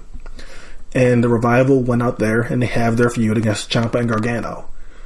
And I loved the first match, but I didn't love it as much as some people did. I gave it 4.25 stars. The work from the Revival wasn't the problem. There were other things about it that annoyed me, but it was a great performance from the Revival. And I think the match from NXT Toronto was so great, borderline perfect match with great tag team psychology, great callbacks, great ways to get to the finishes. Just a really masterpiece of a tag match. And I think that now that they don't have really anything else to do in NXT, They're more than likely going up to the main roster at some point. But, man, I think for what they accomplished, making an NXT tag division relevant and making old traits in wrestling relevant again, but not getting overbearing, I thought more than deserves praise. It deserves the fact that they are definitively the best tag team in the world. There's no question. They 100% are. I got the Young Bucks on my list too, but the Revival was the one that popped in my head first, honestly. When I went to the live NXT show, they weren't even there, and the shirt that I wanted was for the Revival, and I bought, that's the shirt I bought from WWE. The first piece of merchandise that I ever bought from the WWE was a Revival shirt, and that just goes to show, as you said, they bring back that old style. It's updated, and I knew there was something there when they were the Mechanics, or when they were in the French Foreign Legion, and they were starting to kind of do something. I said, oh, these guys are just really good, old school. But as they did get that chance when the Women's Revolution disappeared from NXT and people were saying, well, what's it going to be? Well, it turned into, it was the tag teams. And it was the tag team revolution, and it was spearheaded 100% by the Revival. As you said, American Alpha were fun, but obviously they're not at that level. They need dance partners like the Revival to make them look great, and that's what they did. These guys just make everybody look fantastic. The stuff with DIY. I saw DIY against the American Wolves live, and it was disappointing. It was slightly disappointing. But you see DIY against the Revival, and every time they knock it out of the park because of the way that they tell stories and the way they put matches together. They are the epitome of what the old timers are talking about, that gets shit on all the time. Oh, they just want you to slow down because they can't do it anymore. And the young guys know what they're talking about. Well, the Revival showed that Jim Cornette was kind of right. As shitty as it is to say it, it's like, slow down, tell a story. The old tricks still work. And it just proved to be true with the Revival. Yeah, and that was my 16, so my 15. And I know you didn't have, what you would call any WWE workers on your list besides the Revival. But my number 15 is The Miz. Ooh, that's I didn't get him. The Miz has been really good and sometimes great for a really long time. And by really long, I mean it. When I can say even as early as 2007, doing stuff with John Morrison, is that he was good. But for some reason, in 2016, everything came together for him.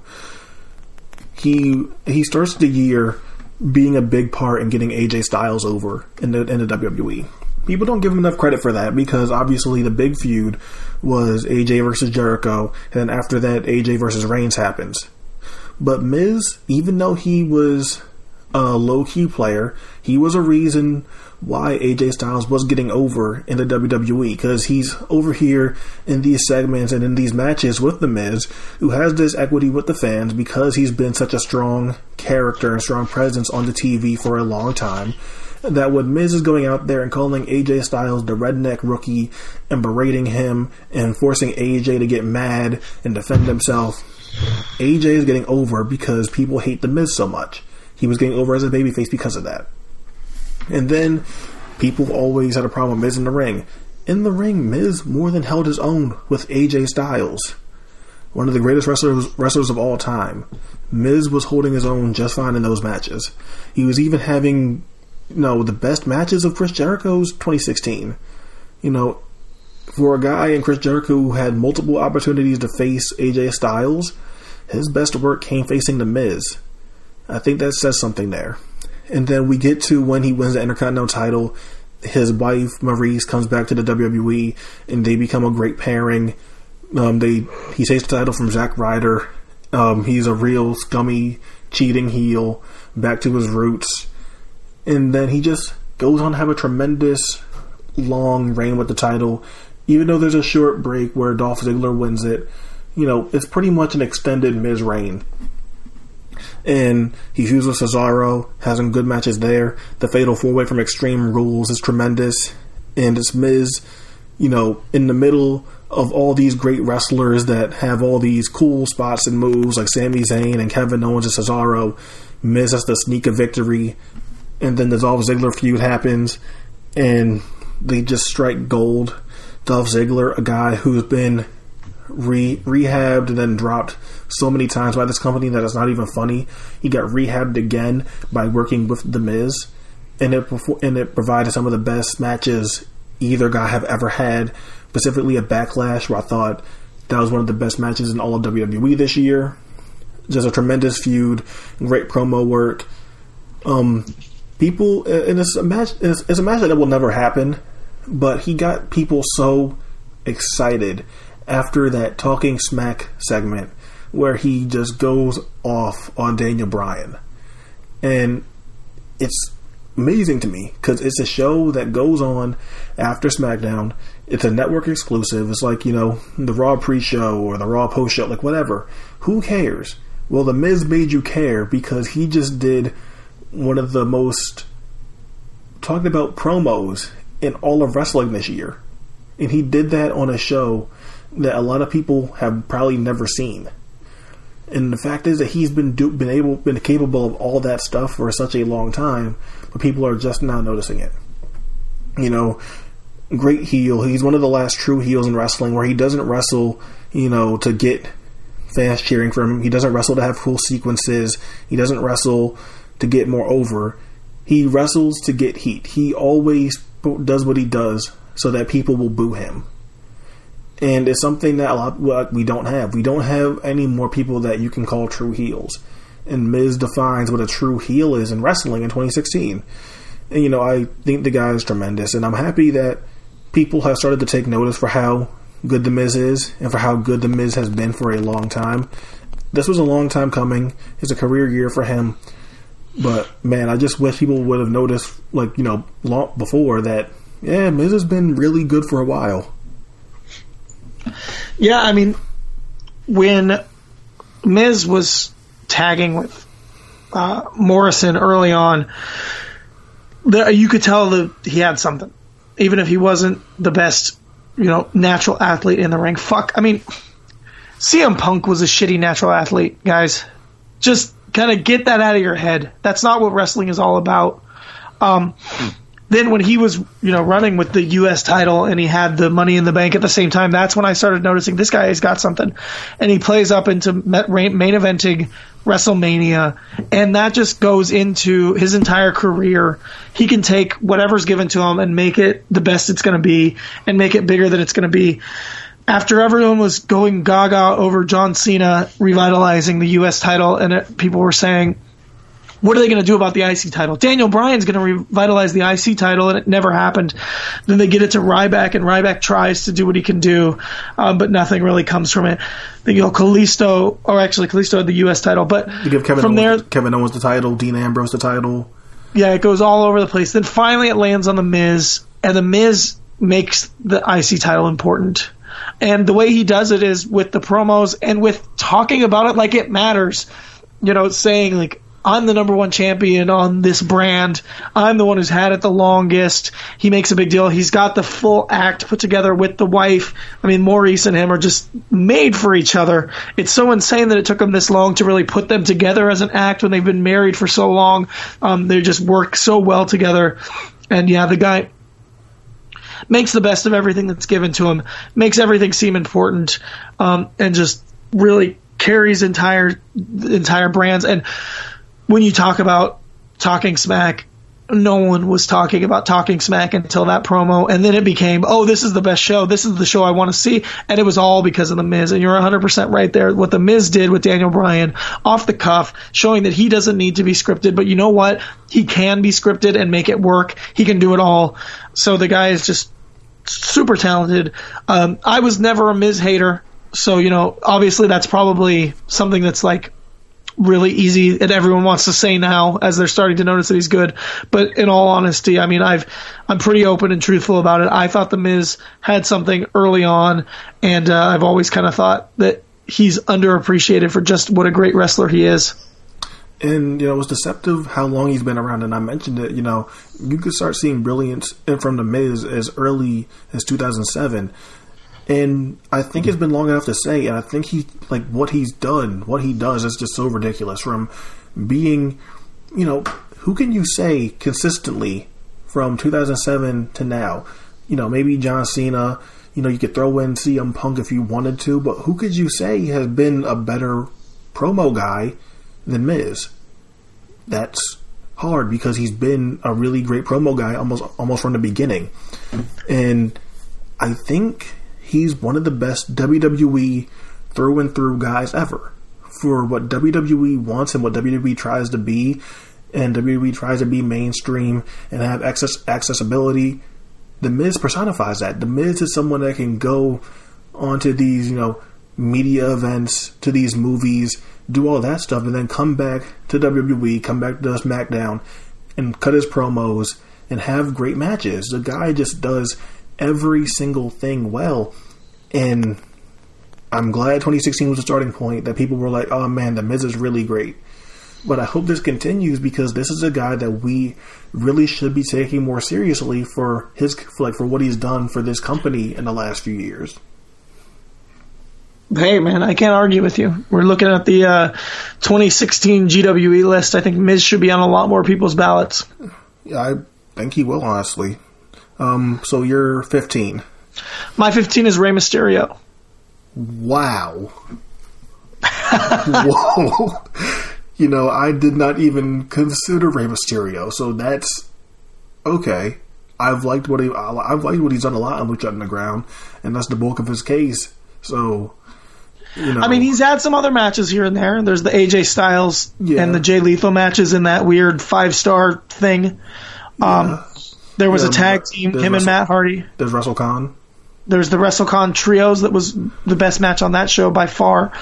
So, I mean, he's had some other stuff. He's had some stuff in AAA, mostly trios. But, I mean, that's where the bulk of his case is made, is the trios.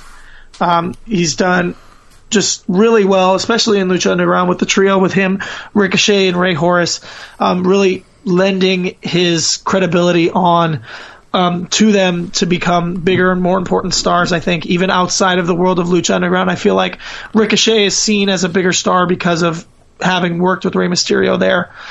I think Rey Mysterio is really becoming the epitome of what you hope for kind of these old Lucha legends. A lot of them, they get broken down into their older age. They stick around for big paychecks. Rey Mysterio is definitely not working for free, but he's definitely bringing a lot more to the table than a lot of them, and he's a lot more gracious and open to putting people over, making others look really good, because I think Rey Mysterio understands it a lot better, and I hope that he becomes that ambassador of a little bit more of the Americanized way of looking at things to Lucha Libre, in that you don't have to 100% protect yourself by never losing, you know, straight up singles matches to be a star, and that if you are a star, winning and losing isn't really going to be the end-all, be-all. It is important. I'm not one of these people who says winning and losing isn't important, but I think it's really interesting, and I think Rey Mysterio lending so much of his credibility to the wrestling industry by coming back as a legend and wrestling and being game and really going all out for a man of his age, and always having matches that tell great stories, always playing up his spots really well, selling super well, big high-flying spots, updating his style, hitting Canadian destroyers, going all over the place with wacky stuff. I mean, he's a guy who at his age and at this point in his career, he doesn't need to be doing this, and he's really going out of his way to, you know, earn his keep and make sure that he is just as important as he thinks he is to wrestling in general. Yeah, and everything you said was spot on. You know, the reasoning you gave of him, you know, not having to do what he does at this age and the reputation that he has, similar to the reasoning that I've used for people like, you know, Michael Satomura and Negro Casas and LA Park being on my list. So maybe I should have gave Ray some more consideration there, because Ray, you know, LA Park is selfish, so I'm not going to say him, but like Ray, Negro, and Michael are all super selfless workers, and that they've already done what they need to do in their careers. Yeah, Ray will, look, he won't come for cheap, but when Ray cares about something and when Ray wants to get something over, Ray's gonna do it.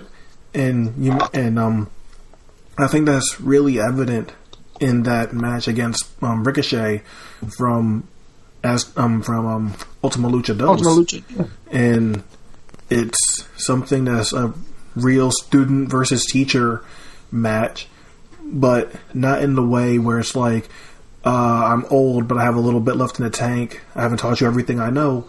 It's Rey Mysterio being, I'm still great, but can you be as great as me? And Ricochet doesn't get there. He loses the match. It's an emotional moment, but Rey Mysterio does a really great job not making it seem like he's so much better than Ricochet. That Ricochet is like right there. He's right there on the cusp of reaching that top tier of all-time greats. But Rey Mysterio is like, you still have a way to go. And Rey, for the knee surgeries, all the injuries, and just everything that he's had to go through, to have such a rejuvenated year is incredible. So, look, I have no problem with Rey Mysterio being that high on your list. Yeah, I mean, I think he was great. You want me to go into 14? Yes. Okay, so my 14, this is iffy. I'm 50-50. I don't know if we're going to be talking about him later or if we're talking about him now, but it's Daisuke Sakamoto. I don't have him. Wow, that's interesting. Was he? Did you think about him at all? No, and I said this on the We Don't Know Wrestling 100 forums, but I like Daisuke a lot. But the problem with him is that I just feel like his resume is weaker than it would have been in other years. And I think he was battling injuries, so that may be why you saw him not hiding, but the bulk of his matches were tag team matches. So teaming with Yuji Okabayashi. So because he doesn't have the singles matches on his resume, and because I felt like the tag team matches he had didn't reach the heights that they did last year, they didn't make my list. You know, I didn't really consider Daisuke, but if I was consider anyone from the Strong BJ tag team, it would have been Yuji, because Yuji had more of a singles resume to boast, and Sekimoto just didn't. Yeah, and I can see that, and I totally get it. But for me, it really comes down to very similarly to Walter, and just the way that he's such a big part of Big Japan in general, and really helping revitalize All Japan and indie wrestling in Japan in general. Yeah. He is kind of playing support roles in tag teams and trio matches throughout the year. But I mean, the guy, just when he comes in, there's an air of seriousness that hits a match every time. Like, the mood really changes to me, even in random tag team matches. His singles roster, I think some of his best matches were in the Champions Carnival this year, and otherwise he hasn't had a lot of great singles matches. But I mean, he can go from wrestling Zeus to, Jun Akiyama to Kento Miyahara and having really different matches, but every time just kind of being super satisfied. And I guess what he brings to the table is very similar in every match, but it's different stories to the match that he does a really great job of, which is something that I always applaud as someone who can stay very consistent to their character so that I can be believable across the board, but then still find ways to tell unique and interesting stories, which he does a great job of. The feuds with the big guns, I think, did such an amazing job to really legitimize Zeus and even the Bodyguard as being not just body guys, but guys that can be taken seriously at the top of the card in All Japan and in Big Japan. So I thought that was, a lot of that came from Daisuke and the way that he worked those matches with them, putting them at his level and as his equal, and just super impressive every time. I mean, the guy is just, even if he is kind of injured and he's hiding out and he's playing more of a support role throughout, I think he always, as I said, really brings something awesome to the table in every match. So that's why he kind of made my list this year, and I can definitely see where you're coming from. I think he definitely had a stronger case last year, but I still really appreciated everything I saw from him this year. Oh yeah, in general, Daisuke is a guy that I'm not sure people ever give enough credit for, being the king and being the face of Japanese indies. So that's something that, a lot of people, if you're not paying attention or don't care about that stuff, that it won't mean much to you. But for how much he means to that scene in particular, yeah, I definitely understand that, where he can go anywhere, and Sekimoto is a big deal, regardless of, a tag match, singles match, whatever. He's a big deal, and he is a big part of All Japan this year, where Obviously, there's the stuff, Team Okabayashi against Big Guns, but he won the Champions Carnival. And it was something that shocked a lot of people because he was facing Zeus. And Sekimoto, the guy who's not signed to All Japan, the guy who's a Big Japan guy, who's an indie guy that works anywhere, he won it. And he went on to have a really great match with Kento Miyahara for the title on, I think, May 21st, and that helped legitimize Kento Miyahara because he's facing Big Bad Sekimoto, King of the Indies, and that's another notch on Kento Miyahara's belt for what he did in 2016. But yeah, Daisuke, I love him. I think this was a year where he wasn't half-assing it. The guy always puts in effort, so I'm not saying that he was hiding. When I'm saying that he wrestled in so many tag team matches that I think it was to take some of the load off because the guy is injured, the guy is battling injuries. And I think 2017, he may even be taking a bit of a break. But he has been a guy that I think has been really great in tag matches. So, yeah. Well, as I said, I think it's important to think of there was a support role. I mean, 2016 in Big Japan and All Japan especially were about growing, and a big part of it was growing new stars. Yeah. And I think that the old guard being willing to take a back seat and play support to help put over the new guard was really important. Yes. So I think it's true. He's older and he is injured because of working such a physical style for so long. But also, I mean, I think he could have been a guy who says, well, fuck it, I'm still at the top of the card and I'm still working big singles matches. I mean, I hate to say it because, you know, the way that he died, but one that comes to mind is Misawa. And it's kind of like Misawa, even towards the end, was pushing himself at the top of the card every night and not kind of taking a back seat to let the new guard get over. Right. So, that was your 14. Yeah. Okay, and you had this guy on part 2, but my 14 is Kenny Omega. There we go. So, would calling him the most debated guy in wrestling this year be accurate? Jesus, I mean, yeah.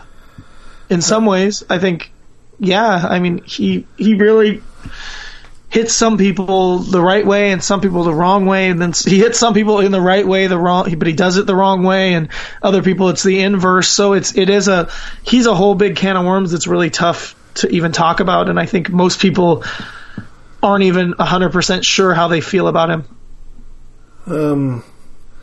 I've loved Kenny Omega for a long time. The guy has been one of my favorites for a while. I think even as early as, say, like 2009, you could see that there was something special in Kenny Omega as a talent. He just has an innate charisma, innate likability, innate drive to be great more than anyone else. So, as far as his career goes, obviously he goes to DDT, becomes a star there. He does stuff, you know, a little bit in the U.S. Indies, but mainly his home was DDT. And in 2014, he ventures out, leaves DDT, signs to New Japan. 2015, he goes all year being a junior, messing around, doing that stuff. 2016 is the year he moves up to heavyweight. And it's one of the best examples you can give of making a junior and turning them into a heavyweight and not making it feel forced. You know, Kenny Omega always felt like when he was given the chance that he could have been just as big as past Bullet Club leaders. He could have been just as good as AJ Styles. He could have been just as good as Prince Devitt. And I think in 2016 he proved that. The year starts for him when he attacks Shinsuke Nakamura on New Year Dash, and he also lays out AJ Styles, effectively kicking him out of Bullet Club. Kenny Omega is now christened as the new leader. The Elite forms. And I think Kenny Omega's trajectory is a bit different if he has the match with Shinsuke Nakamura for the IC title. But Nakamura leaving kind of abruptly takes that off the table, so they have to substitute that for Tanahashi. But I think that's still a great match. His match with Tanahashi from February at New Beginning in Niigata. Great match, focused on limb work. Kenny Omega was great selling, which is going to be a big talking point for the rest of them, what I'm about to say. But great selling the leg there. Came off as a big star facing, Hiroshi fucking Tanahashi, the ace of the universe, the guy that's been the linchpin of New Japan for the last few years. And then that turns into a feud with Michael Elgin that had some great matches on smaller shows. I didn't like their big match on Dominion because it was a ladder match. Ladder matches typically aren't my thing, but I thought the other stuff they did this year was really great. Now what happens is that there's a bit of a gap in what Kenny Omega does from February to August. That exists because obviously from the New Japan schedule, that if you're not in a title program, if you're not working title matches, then you're kind of just messing around on the undercard. Now, usually that would be a detriment for someone. But I think Kenny Omega used his time on the undercard very, very well. He capitalized off what the Young Bucks do, and the Young Bucks, make stars of themselves by doing stuff on social media, and Kenny Omega started doing stuff with them, posting videos on YouTube and Twitter, doing some comedy stuff, but also delivering in the ring as the Elite, having really strong matches. That Elite versus ACH Seidel and Kushida match from some ROH show, I forgot which one it was, but that match tore the house down, and that was a fantastic match. And there were so many fun Elite tag matches, in never six man tags, or a random New Japan house show on the undercard. But I think the Elite act was constantly entertaining, and because I like the Elite, I think that's why I have Kenny Omega higher on my list, because if I didn't like the Elite shtick, if I didn't like what the Elite was doing, then I would have had him lower because he doesn't have the same output some other guys do. But I think the Elite was a tremendous trio and, did enough to make themselves relevant even more than they were before. And it's the fact, I think everyone that does the Terminator thing, Adam Cole does it now, the Young Bucks do it in the States, Kenny Omega still does it in Japan, but Kenny Omega started doing that Terminator thing where they start doing the Terminator theme and the crowd starts clapping along with it, and little things like that, getting the crowd integrated to something that they kind of came up with randomly. Then the G1 happens, and before even the last two nights, I thought Kenny Omega was the best guy in the G1. I was saying this before to you. You remember this pretty well. That the Hanma match, Elgin match, Yoshihashi match. Man, Kenny Omega is really good in this G1. And then the last two nights happen, and then the match with Naito happens, which is it's like my number 2 match of the year, and it's something that I've watched it 5 times at this point. But I still can't believe that match is real, and it's just something that's great selling, amazing crowd. Kenny Omega starts off as a heel, but his selling is so strong. He's so fired up. The desire that he has to be great shows up so much that he turns the crowd, to rooting for him. And then the next night in the final is a match with Hiroki Goto, who a lot of people don't like. They go out there and have a tremendous final, and this means a lot to me. But the finish to the Goto match had maybe the single greatest use of symbolism ever in wrestling, where Omega does the Bloody Sunday, he does the Styles Clash, and then he does the One-Winged Angel to finally get the win over Hiroki Goto. It's an homage to the lineage of Bullet Club leaders, where he does the Bloody Sunday a la Prince Devitt. He does the Styles Clash a la AJ Styles. Those don't get him the victory, but the One-Winged Angel, his finisher, is what gets him the victory. And he's the one, not those other guys. He's the one that wins the G1. And that's just symbolism and storytelling at its finest. And then even in that match, referencing Kota Ibushi by doing that Sit Out Last Ride and the Phoenix Splash. God, Kenny Omega is just so fucking smart with stuff like that. He has such an eye for nuances and little details in wrestling. For, you know, the people that criticize Kenny Omega, you would think that they would like that. Someone that pays attention to detail so much. But no, because he's goofy and because he does wacky shit and because he hangs with the Young Bucks, there's something wrong with him. But you would think that people would like a guy that pays attention to detail so much. And he goes on even past that. He has great briefcase defenses against Yoshihashi and against Goto that are arguably better than the matches he had with them in the G1. And man, I just don't think there's anyone that wants to be a better wrestler than Kenny Omega. Kenny Omega has such an eye for detail and such a desire to be great, where it's hard to deny him. The guy started off as a junior in his company, and in 2016 he turned the company on its head in one weekend. And that's incredible to me. And as we're recording this, we're a little less than 2 or 3 weeks away from Wrestle Kingdom, and he's going to be facing Kazuchika Okada in the main event. And I'll be damned if Kenny Omega isn't going to try his best to have the best match ever. He's a guy that's waited for this opportunity his whole life. He gets the main event in the Tokyo Dome as a heavyweight, and all eyes are on him. He's the first North American to ever win the G1. There's no way Kenny Omega lets the opportunity slip, and I just think the guy's an incredible professional wrestler, where you would think the people that criticize him would like understand why Kenny Omega has this cult following with him somewhat.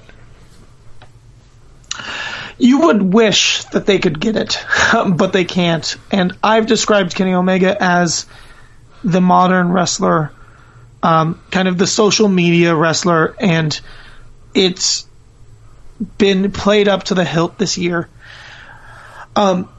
His matches, his work is gifable, and it always has been. Even before GIFs were as widely spread as they are, he was the first kind of YouTube wrestling star with the fight against the girl. You know what I mean? That's the one, or the King of the Anywhere match. That stuff all went viral on the internet multiple times, over and over again. YouTube videos. This year, and through his whole run in New Japan, he has found a way to constantly play with social media to create a new form of kayfabe. And you mentioned the Young Bucks, and the Young Bucks, I said the similar thing. They kind of create a new level of kayfabe on the internet.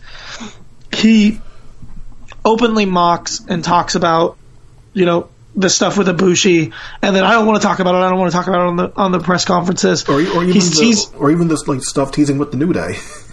Yeah, exactly. That's where I was going next. He's teasing stuff with the New Day. I loved his ROH commercial where he just had this attitude where you could just tell he's like, you know, they said I burned this bridge. They were shitty to me, and now they fucking beg me to come back. You know what I mean? And he's trying to sell this this is the Kenny Omega ROH shirt, and you could just tell the attitude that he has is like, I didn't have to do a goddamn thing to change or apologize or do anything, and you guys are begging me to come back because I'm the biggest fucking deal. And that's exactly what he did. So it's just, the guy is just phenomenal. I've loved him from the moment I first saw him, which was, God, it would have had to have been early, like it was the HDNet era of ROH is when I started seeing him on the TV there, and I fell in love with him instantly, and I've never looked back. I've always been a Kenny Omega guy. I think he was hands down my star of the G1. I don't think anybody else had better matches than him on the G1 every night. As you talk about the story, just delivering all the way through. My only criticism of him, and it's not even a criticism, it's just unfair, that following AJ, I felt that AJ's trios matches with the Bucks, AJ did a better job of differentiating himself and making himself seem like a bigger star, while Omega really feels to have integrated himself into the Young Bucks and kind of created the elite moniker to just be like, we are the Young Bucks, while I felt like AJ felt like he was AJ Styles, the big star, tagging with the Young Bucks. I guess a counterpoint there is that I think that's kind of impressive too. Is that Kenny Omega seamlessly, you know, feels like he's one of the Young Bucks. They all fit in together. They all feel like they're one, you know, big unit. But then when Kenny Omega branches off and does his own thing, and it's noticeable because when he does his own thing, he wears the black tights. When he's with the Young Bucks, he wears the colorful tights. But when serious Kenny Omega shows up, he feels like a big star. And I think that's something AJ didn't really have, where AJ always felt like AJ. But I think Kenny Omega being able to have that duality with him is a good thing. Yeah, no, and it's hard to not see it both ways, but I just, from just the conversation of being a star, I think he drops the ball in that regard. But you're right about being able to show that versatility. So that's also important to be able to kind of do that. And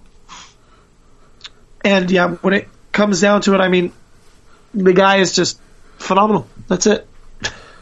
Yeah, so that was my 14. You already did your 14? Yeah. All right, so my 13, I know you don't have him, is Kazuchika Okada. I do not. And it's really just because I thought that he kind of fell on his face. But early in the year, I think he was on trail and on the trek to be on the top 50 for sure. And I definitely thought he would make it by the end of the year because I was really liking him early on. But I think he had a weak showing in the G1, and he hasn't really done much since to kind of redeem himself. Yeah, I can see that. He starts off the year, obviously, with the match versus Tanahashi at Wrestle Kingdom 10. I didn't love it as much as other people did, surprisingly, because I championed that feud a lot as being like an all-time great in-the-ring feud. I gave it 4 1/4, which is still great, but it's like, I didn't love it the way some people did. But after that, he goes into the feud. Well, I'm going to skip the Goto feud because maybe I shouldn't skip it because that goes into the case of why maybe he should be lower or why he shouldn't be on someone's list, because the Goto feud lays an egg. Now, I'm not sure if you can blame that on Okada because he doesn't control how Hiroki Goto works. So maybe that's not fair to blame Okada on that one, but that feud underdelivers. But after that, we go into Okada versus Naito. And I think that's part of the reason why I have him so highly. Where I don't think the matches were amazing. One match I gave 4 stars to. That's the highest match. That's the highest rating I gave the matches between them. But I think the feud was brilliant, and it made people see Okada in a different light. Not as in like the Japanese fans, but it made people like seem like, oh man, Tetsuya Naito, he's this rebel going against the system, this company that's tried to screw him so many times. And then here's Okada, the golden boy, and Naito's repelling and revolting against the idea of Okada. Similar to what CM Punk was doing against John Cena. Saying, I don't hate the idea. Well, I don't hate, Kazuchika Okada himself. I hate the idea of Okada. I hate the fact that Kadani is hand-chosen him, and Gato was his manager, and Kazuchika Okada just has everyone in his pocket, and he has everything handed to him. And obviously the star of that feud is Naito. I have Naito higher. We'll talk about him more. But I think Okada played his role too, not letting it really get to him, but also showing that some stuff really got under his skin. Like the match at Invasion Attack, where like the crowd is pretty much like 70-30 Naito. And you can see it on Okada's face where it's like, no one expected that. And it feels like a complete upheaval of everything New Japan had did for the last 4 years. And just everything got flipped on its head in one night. And Naito cheated to win, but it felt like, man, what is New Japan going to do now? Naito just turned the entire company on his head, but Okada comes back, gets his title. After that, yeah, I agree, he had a disappointing G1, but I think he kind of made up for that. And like on that final for the A block, the Sumo Hall facing Tanahashi, one of their best matches yet. I really liked his opening match against Marufuji. I thought that was a really great match and something that set up their eventual title match really well. I mentioned symbolism and how Kenny Omega did the Bullet Club lineage finish when he faced Goto. Man, the Kazuchika Okada match against Marufuji, where the dude uses an Emerald Flosion on Marufuji in front of the Noah roster, that's pretty damn close too. Where Okada, who's pretty much been a babyface since 2014, showed he still kind of had that dickishness in him, where he did an Emerald Flosion of the move the fallen leader of Noah, Misawa, used to do, one of his finishing moves, and did it on Marufuji, who used to be the vice president of Noah, and all these guys are looking at it, and it makes you go a gasp, because Okada didn't have to do it. He did not have to do the Emerald Flosion. He could have just pinned him after the first Rainmaker. But he wanted to prove a point. No, it wasn't even after a Rainmaker. It was after a Tombstone. And he gets up and turns it to a Tombstone. But it's just incredible to me. Like, he didn't have to do it. And that showed you that Okada still had that prick in him. But, it's New Japan limiting his character and what he is. But I like when he shows flashes of that stuff. I think he's a guy that's always really strong in his multi-man matches, whether it's a tag match, whether it's a 6-man tag, 8-man tag.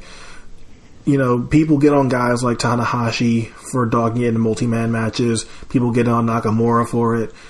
But, God, man, you can never say Okada doesn't work hard in those matches, because that guy is in there way more than he needs to be. Like, he does not need to be in those matches as much as he is. But he just does it, and I think it's because he likes working that style. Coming up as a Toryumon guy. So he did a lot of 6-man tag stuff, so he's just used to it. But he's a guy that's really great working that stuff, too. So on top of his big matches where I thought he delivered, and him being someone who doesn't have to work as hard as he does in those 6-man tags, I think he warranted a spot on my list. Not his best year, but he's a guy that still earned a spot. Yeah, and I mean, as you talk about it, it's hard to argue with you. I didn't see it this year, and I think maybe I just wasn't paying enough attention. I mean, I think he did have some great stuff on the undercard multi-man matches, but at the same time, I just didn't see enough from him other than the status quo. And there was, I think there was sometimes in bigger singles matches where I felt like he was dogging it more than even in multi-man. So that kind of just soured me on him this year. Right. So you're 13. My 13 is Hot Sauce Tracy Williams. I don't have Hot Sauce. All right. All right. So this guy, I think, always stood out to me as one of the best young guy in the Catch Point thing. And Catch Point was like a group that was just tailor-made for my taste. Lots of shoot-style grappling on the mat, bare bones. This is all about wrestling. And Tracy Williams always kind of fit it to the T, starting out as the young lion, the young boy. And over the course of the year, I think it might have spilled over a little bit into 2015, but mostly 2016.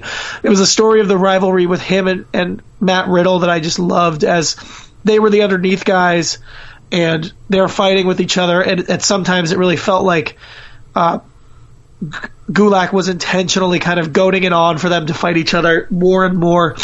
And as they had their first 2 matches, I thought Tracy Williams just continued to look phenomenal. He has a great match with Chris Hero during the year that was, I think, just probably one of his best matches, and I think he really takes Chris Hero to the limit. He does it again later, but I think the earlier match with Hero that was in New York, and I'd have to look up exactly what it was the better of the two. Finally, the big match to me is him and Riddle at WrestleMania weekend. They have my match of the weekend, Tracy Williams versus Matt Riddle. Just, I think, the best match that happened all of WrestleMania weekend. That's saying a lot. And it's when Tracy Williams finally gets that win over Matt Riddle and kind of cements himself above Matt Riddle in the pecking order, I think, and goes on to tag with Gulak, winning the tag team titles, having a guy who goes from playing the student in a tag match. As soon as they lose the belts, he pivots to being the guy who's the mentor to Fred Yehai, and they continue to go after the belts as Gulak seems to focus on his own stuff. Meanwhile, you pepper in random matches here and there, stuff with Eric Royal, trios match against Team Pazuzu, where he's playing like a lot of fun stuff. In the J-Lit, the match with Dominic Guarini really stood out to me as he made this young shooter type guy look really fucking good, and just did he's just such a great job being like playing the elder statesman in that match and making the young guy look really good, taking his weaknesses and making them strengths. Continues primarily in Beyond. He's got matches with John Gresham that I loved a lot from Battle of Who Could Care Less. he also had a match with John Silver that was phenomenal. The 4-way tag where they do get the tag belts back, I thought was really great all the way through. And even just coming into this most recent Evolve weekend, Catch Point defend the titles against Casa and Ricochet in a match where Casa and Ricochet were not. Mostly Peter Costa wasn't 100% there. I thought that Tracy Williams and Fred Yehi were great on their game, telling the story of the match. And then he has that final match with Drew Gulak, who's his big mentor, and I think they had the best match on that show for Evolve 75, and really cements Williams as a big deal moving forward and as kind of the new face of Catchpoint and continuing on the legacy that his kind of disgraced mentor is leaving behind as he moves forward. Meanwhile, him and Gulak had an even better match where they were on better terms with each other and less of like a blood feud when they had their Cruiserweight Classic qualifying match, where I thought that you could really tell that Williams was stepping it up even at that moment to try to really make himself stand out when he knew that more eyes are going to be on him because of the WWE setting. So just a guy who I really enjoy everything he does. Everything he does makes sense. He sticks to his character solidly all the way through and just works a style that I personally have a huge preference for. Yeah, I have no problem with Hot Sauce. I enjoy him a lot, and I think the angle with him now being the leader of Catchpoint after Gulak got signed is something that will lead to Hot Sauce getting even more opportunities and Evolve in 2017. So he's a guy that broke out definitely this year, definitively became a player, became one of those guys that's like, really close to being one of the top tier workers in the world. Just, we look exactly where I had him. He was exactly like 60. Okay. So, just outside. Yeah, just outside of the list. I have enjoyed him a lot. Those 2 Chris Hero matches, the first one was great, but the second one where he starts off the match attacking Hero and he gets the big win, tapping out Hero and LaBoom, a fantastic, fantastic match. The Riddle stuff, I think, honestly, people don't really talk about it, but Hot Sauce, I think, had a really big part in making Riddle. Oh, yeah. I think Hot Sauce is clearly Matt Riddle's best opponent, and I think that there's no question there. Yeah, I think Riddle had been, in Evolve, in 2015, but I don't think anyone took notice of how great Riddle was until that first match with Hot Sauce on Evolve 55, the finals of the Style Battle. And that was I know personally for me, when I saw that match, I was like, holy shit, I didn't know Matt Riddle was this good. But a lot of that had to do with Tracy Williams, and Tracy Williams, not taking Riddle by the hand, but, shining Riddle up really nicely. And having Riddle sell from underneath, have him take a pile driver bump, which is weird because Riddle hasn't taken a pile driver for a while. But he does that insane pile driver bump, the flying knee and all that stuff, and it makes Riddle look fantastic, but Hot Sauce has a big part in that. But yeah, I have no problem with Riddle. Hot Sauce being as high as he is for you, because you like that style, and he's a guy that's even poised to have a bigger year in 2017, being the leader of that stable. Which is then interesting going into my number 12, because it's kind of the opposite. My number 12 is not poised to have an even better year next year because it's Mark Haskins. Yeah, I had Mark Haskins at 47. 47. So here's the thing. I've seen almost all of Mark Haskins' matches this year, predominantly the ones in progress. RPW. The one that he had in Fight Club Pro that really stands out is probably one of his best matches, as he showed up as a last-minute replacement and had this phenomenal match with Trent Seven. A lot of his matches in SWE, I've seen almost all of them. The matches in Smash where he won their championship, and obviously the matches in PWG that I was there live for. And what I'm going to say is, I don't think he's had anything that was less than a great match all year from everything that I've seen. He delivers phenomenally. His biggest issue to me, and this is, I'll just attack him to make it not just a complete love fest. His biggest issue to me is that his game is so well rounded that he doesn't focus on the limb that's going to end up playing into the finish. Was most of the time he has a submission finish. He'll switch back and forth from the sharpshooter to the bridging armbar to maybe across like a straight armbar, triangle choke, different submission holds. You know what that reminds me of? It reminds me of the same criticisms that I've like made as like Jonathan Gresham sometimes. Is that Jonathan Gresham is so talented at everything else that sometimes, you know, he may not, you know, consistently stay with the same limb that he's targeting. Yeah, and that's probably my biggest issue with Haskins. But as I said, the guy didn't have a ton of matches this year, but every single one of his matches were great. He's always super intense. He always brings cool, intricate new stuff to his matches, different transitions from move to move, constantly moving, constantly working, constantly intense, sells everything about his match. Came out of PWG Bola this year as the big star from the UK guys, seen as kind of everyone was talking about just how good he was and making it towards the end. Unfortunately, his year ended a little bit short. His career ended a little bit short as people just started to notice him, but a guy who I say go back and check out the 2016 of Mark Haskins, because it's very impressive to see a guy have such an amazing year and have it probably be the final year of his career. Yeah, it feels like the story of Mark Haskins is kind of tragic, where he's a guy that was busting his ass on the scene for a while, you know, in the UK, also trying to make a name for himself in the United States, working for TNA, and he just started getting a real buzz for himself recently in Progress. You know, I think it definitely got, you know, kick-started or had a flame that got even hotter with that match versus Ospreay from Chapter 21, I'd say. Wasn't he Ospreay's first title defense? Yeah, he was, actually. Yeah, so that match definitely kick-started what would have been, you know, the start of the breakout for Mark Haskins, and in 2016, he was pushed as the lead babyface in Progress. That's what he was pushed as, and his title win at Brixton felt like a big deal. You know, it could have, like, the way that match was booked is that it could have got overshadowed by Jimmy Havoc coming back.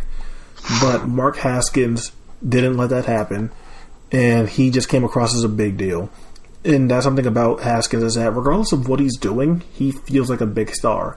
And he's not a guy that people talk about him having an aura, but he does. Like, it's not, you know, it's comparable to Eric Royal, where Eric Royal is pushed as a star in CWF and other places, but he just comes across as a star in everything that he's doing too. Mark Haskins is super intense. He just comes to the ring, water bottle in hand, you know, no nonsense, no bullshit. He just goes in there, sits in the corner, and then goes to work. And he's a guy that's super talented, obviously. You mentioned how well-rounded he is. He may be the best of the guys to implement grappling and jiu-jitsu into their matches, because he does it to where you wouldn't even think he's a guy that you would call a grappler. You know, he just blends it into his wrestling to where you don't even notice that he's doing it. He does do Brazilian Jiu-Jitsu, but you don't even like notice that stuff. And he's a guy where when he needs to turn it up, he does. That match versus Will Ospreay is tremendous. The match where he wins this match title against Johnny Gargano, and Johnny Gargano's working heel, which is, you know, he hasn't done that in a couple of years. But Johnny Gargano's working heel facing Mark Haskins in Progress, and it's a super intense match, and Mark Haskins gets a shocking win. And it's really tragic that Mark Haskins may never wrestle again, because he just started to reach the peak of what he could do. I mean, God, the dude stole the show at Bola.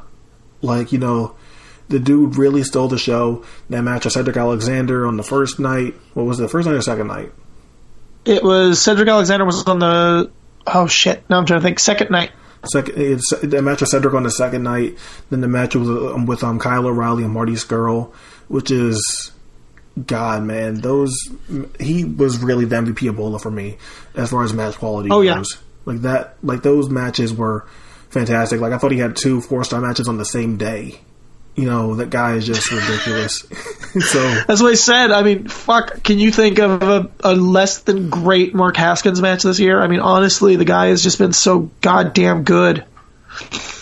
Man, it really is a tragic story, because Mark Haskins is a guy that just now started to reach where he should have been a long time ago, and you know, he just got cut short. Hopefully he comes back. Maybe it's not a career-ending injury, but shit, dude, he was a guy that was really poised to have a big end of 2016 and bigger 2017.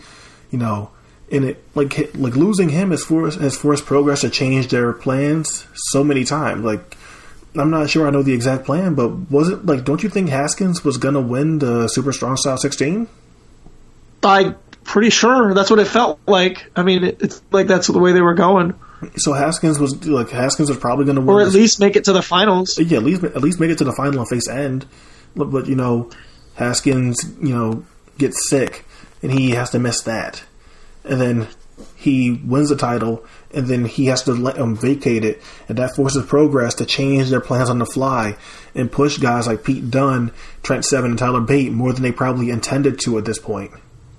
And even in the biggest year of his career, he still had setbacks that he could have had an even bigger year if X and Y didn't happen. So I guess that's my 12. No, that was my 12.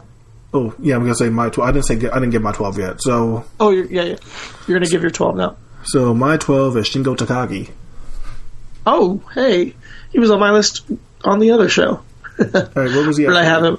He was my 45. Okay. Shingo is he's the best heel in wrestling.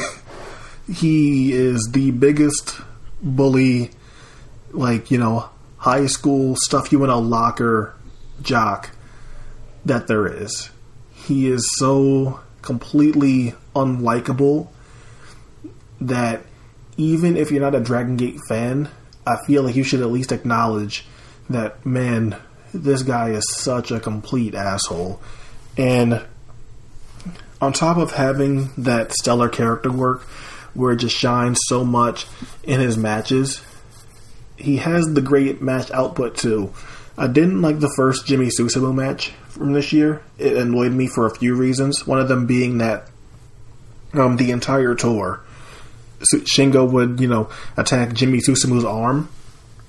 But for some reason, when they got to the match, Jimmy Susumu wasn't selling it as much as I would have hoped. And I'm not really a guy that bitches about selling, but that really annoyed me. And I think Shingo, after that,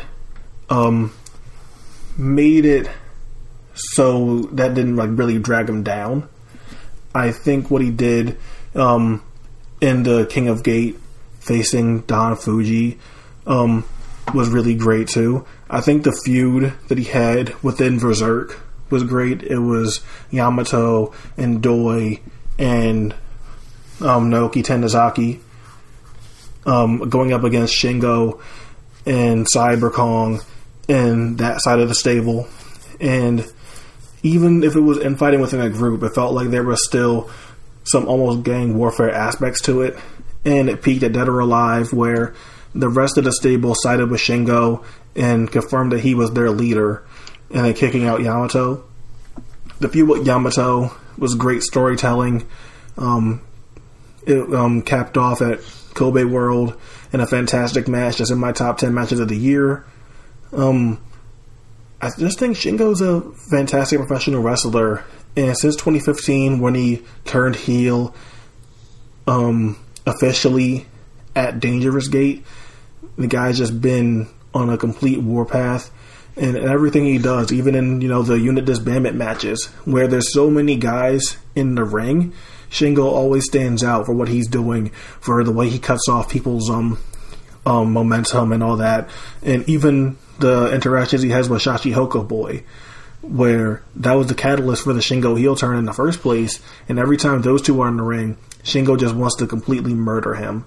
And it's great how Shingo makes something that's essentially an undercard feud feel like something super big whenever they interact with each other. So, Shingo's on my list, the best heel in wrestling, and, I don't have much more to say about him. Yeah, no, I think it's a similar conversation as we're having about The Miz. I think he's a guy that people, especially from what you hear in Japan, they don't appreciate just how good he is. They think that, I just hate that guy, but they don't realize that they're just getting worked by this amazing, fantastic worker who just has this aura and this presence of being a badass and breaking out the past couple of years as the main, the leader of the main heel faction in Berserk, and just really coming into his own as just a major kick-ass presence. And I mean, he's always been a phenomenal worker, but I think he's doing his best heel work ever right now. I did think that, losing the title to Susumu felt like just such a weird little thing, like a blip on the radar that shouldn't have happened, but he definitely was able to build back his momentum really quickly after that, without, making it be that big of a deal that happened, and just continues on. And the Dead or Alive being really built around Berserk completely was really interesting because, a lot of times the Dead or Alive cage matches, I think, really come down more to do with faces overcoming, and this one was really more about heels just healing it up all the way, and I thought that was really cool. So I just think, he's able, really, he could take anyone. I mean, the bullshit with Punch Tamanaga just fucking with him. Kodako kind of doing himself up, and all the red becomes a star because of Shingo being the balance act, like being the balance as the big evil to the group. And stuff like hating Sachioka Boy because, of the Amigo tag and the buddy bullshit with Yoshino that just pissed him off, and that's why he turned evil, because he had just had enough of it. I thought just so fantastic the way that he carries himself, and the way that he calls back to that kind of hate and that kind of vitriol that he has towards these people. So that's what Shingo got on my list. It's tough because I don't watch as much Dragon Gate as I'd like to, and in Dragon Gate it's almost even more of the same as it is in New Japan, where they don't have a lot of big singles matches. It's a lot of trios and tags throughout, which don't always kind of pique my interest as much as they should. Yeah, and I guess after this, we're going to wrap up the episode. We're going to do our top 10s on the third part of this, which was unexpected. But I guess to my person to cap off this installment is Ricochet. Oh, well, we'll be talking about him on the third episode. And I guess we'll do my number 11, which I doubt you'll have, is Roderick Strong. No, I don't have Roddy. So Roddy was another one where I kind of stopped and looked at his resume for 2016 on the Indies and noticed that, he went pretty much all the way through July, which is more than half the year. And while you could easily make a case that his 2015 was better, his 2016 was still phenomenal. His coming into his own as a heel, and by the beginning of 2016, he was firmly the biggest asshole on the planet, but such a goddamn good worker that he was starting to get turned face by the crowd, just enjoying him so much. People were mixing up from not just, fuck Roderick Strong, but also loving Roderick Strong. Fantastic matches with people of all different sizes. It could be Speedball Mike Bailey, Jack Evans, or it could be, Drew Galloway. It could be Monsters. It could be Ishii. It could be Bobby Fish. It could be Mark Briscoe, Sami Callihan. It didn't matter. Roddy Strong made everyone look so good. And then the second that he gets out, and even like Dalton Castle while he's in ROH, Mark Briscoe while he's in ROH, Jay Briscoe, pretty much anyone he steps in the ring with, he ups their game and he makes them look better. And then the second he's done with ROH, the first match he has with Evolve is against Matt Riddle, and has just a fucking certified banger of a match, and really gives Matt Riddle a totally different performance than he's had all year. The match, I think it was his last match in PWG. He goes up against Timothy Thatcher, and just a match that I just loved to bits. I thought both guys just really brought it in that match. Roddy Strong got something out of Thatcher that I think we haven't seen a lot of Thatcher in 2016, even though I am a big fan of Thatcher. I think Roddy just showed, going back to back with Riddle and Thatcher, having taken these guys outside of their comfort zone, and that's where Roddy really shines. Is to steal a phrase from the old biker taker, Roddy Strong really stands out to me in matches where it seems like he takes his opponents into the deep waters and just leaves them out there, where they kind of feel like they're winded and they're out of breath and they're getting hit from all the other sides. And those are those moments where you almost feel exacerbated and overwhelmed for his opponents, as he just keeps coming at him with barrage of kick after kick. Everything looks super stiff. Every match has amazing storytelling, super great psychology. So Roddy Strong, then from there, he gets into NXT, he gets into WWE. He has some good matches here and there, but he hasn't really gotten a chance to shine just yet. But I saw him live have a match with No Way Jose that I thought was phenomenal. So I just think, the guy is just he's just a bang-up amazing worker who really, another one who kind of came into his own later in his career, but luckily his story doesn't have to end on a sour note, and his story gets to continue going. Yeah, and I remember liking that Tomohiro Ishii match from Honor Rising a lot more than most people, which surprised me because a lot of people complain about Ishii has this formula, Ishii does these chop fast and whatever. It was like, well, when Ishii gave you something different, people were still complaining, which was weird to me. And Roderick Strong was able to give you one of Ishii's more different matches that he's had in 2016. You didn't mention the All-Star Weekend stuff that he did. The first match going up against Mark Andrews, and he just murders poor Mark Andrews. You know, Roddy is, for his size, people wouldn't think he's a great bully, but holy shit, when Roderick Strong gets to tossing somebody around, it's a sight because you don't expect him to be able to do that.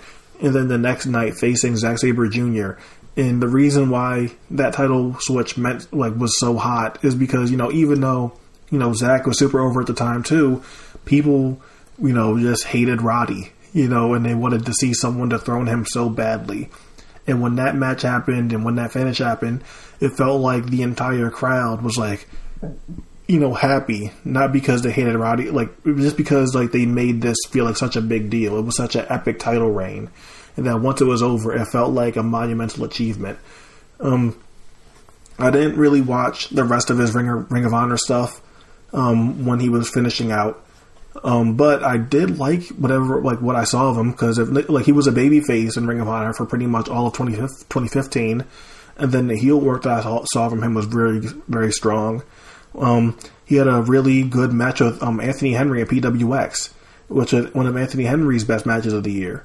You mentioned the Matt Riddle match, and it really surprised me that people don't talk about that match that much, because that's one of the matches where if anyone that says, all Riddle does is sprints, well, that really wasn't a sprint. That was a really well laid out match, I thought. So I have no problem with Roderick Strong being on your list. So in the third part, we'll be doing our top 10s. Anything you want to say, plug, before we sign off here? Oh, no, just go listen to This Week in Wrestling, go listen to Lucha Undead, and follow me on Twitter at Lucha Undead. All right, you can follow me on Twitter at QT_Moody. Part 3 of this will be recorded whenever, but thank you all for listening. Hope you're here next time.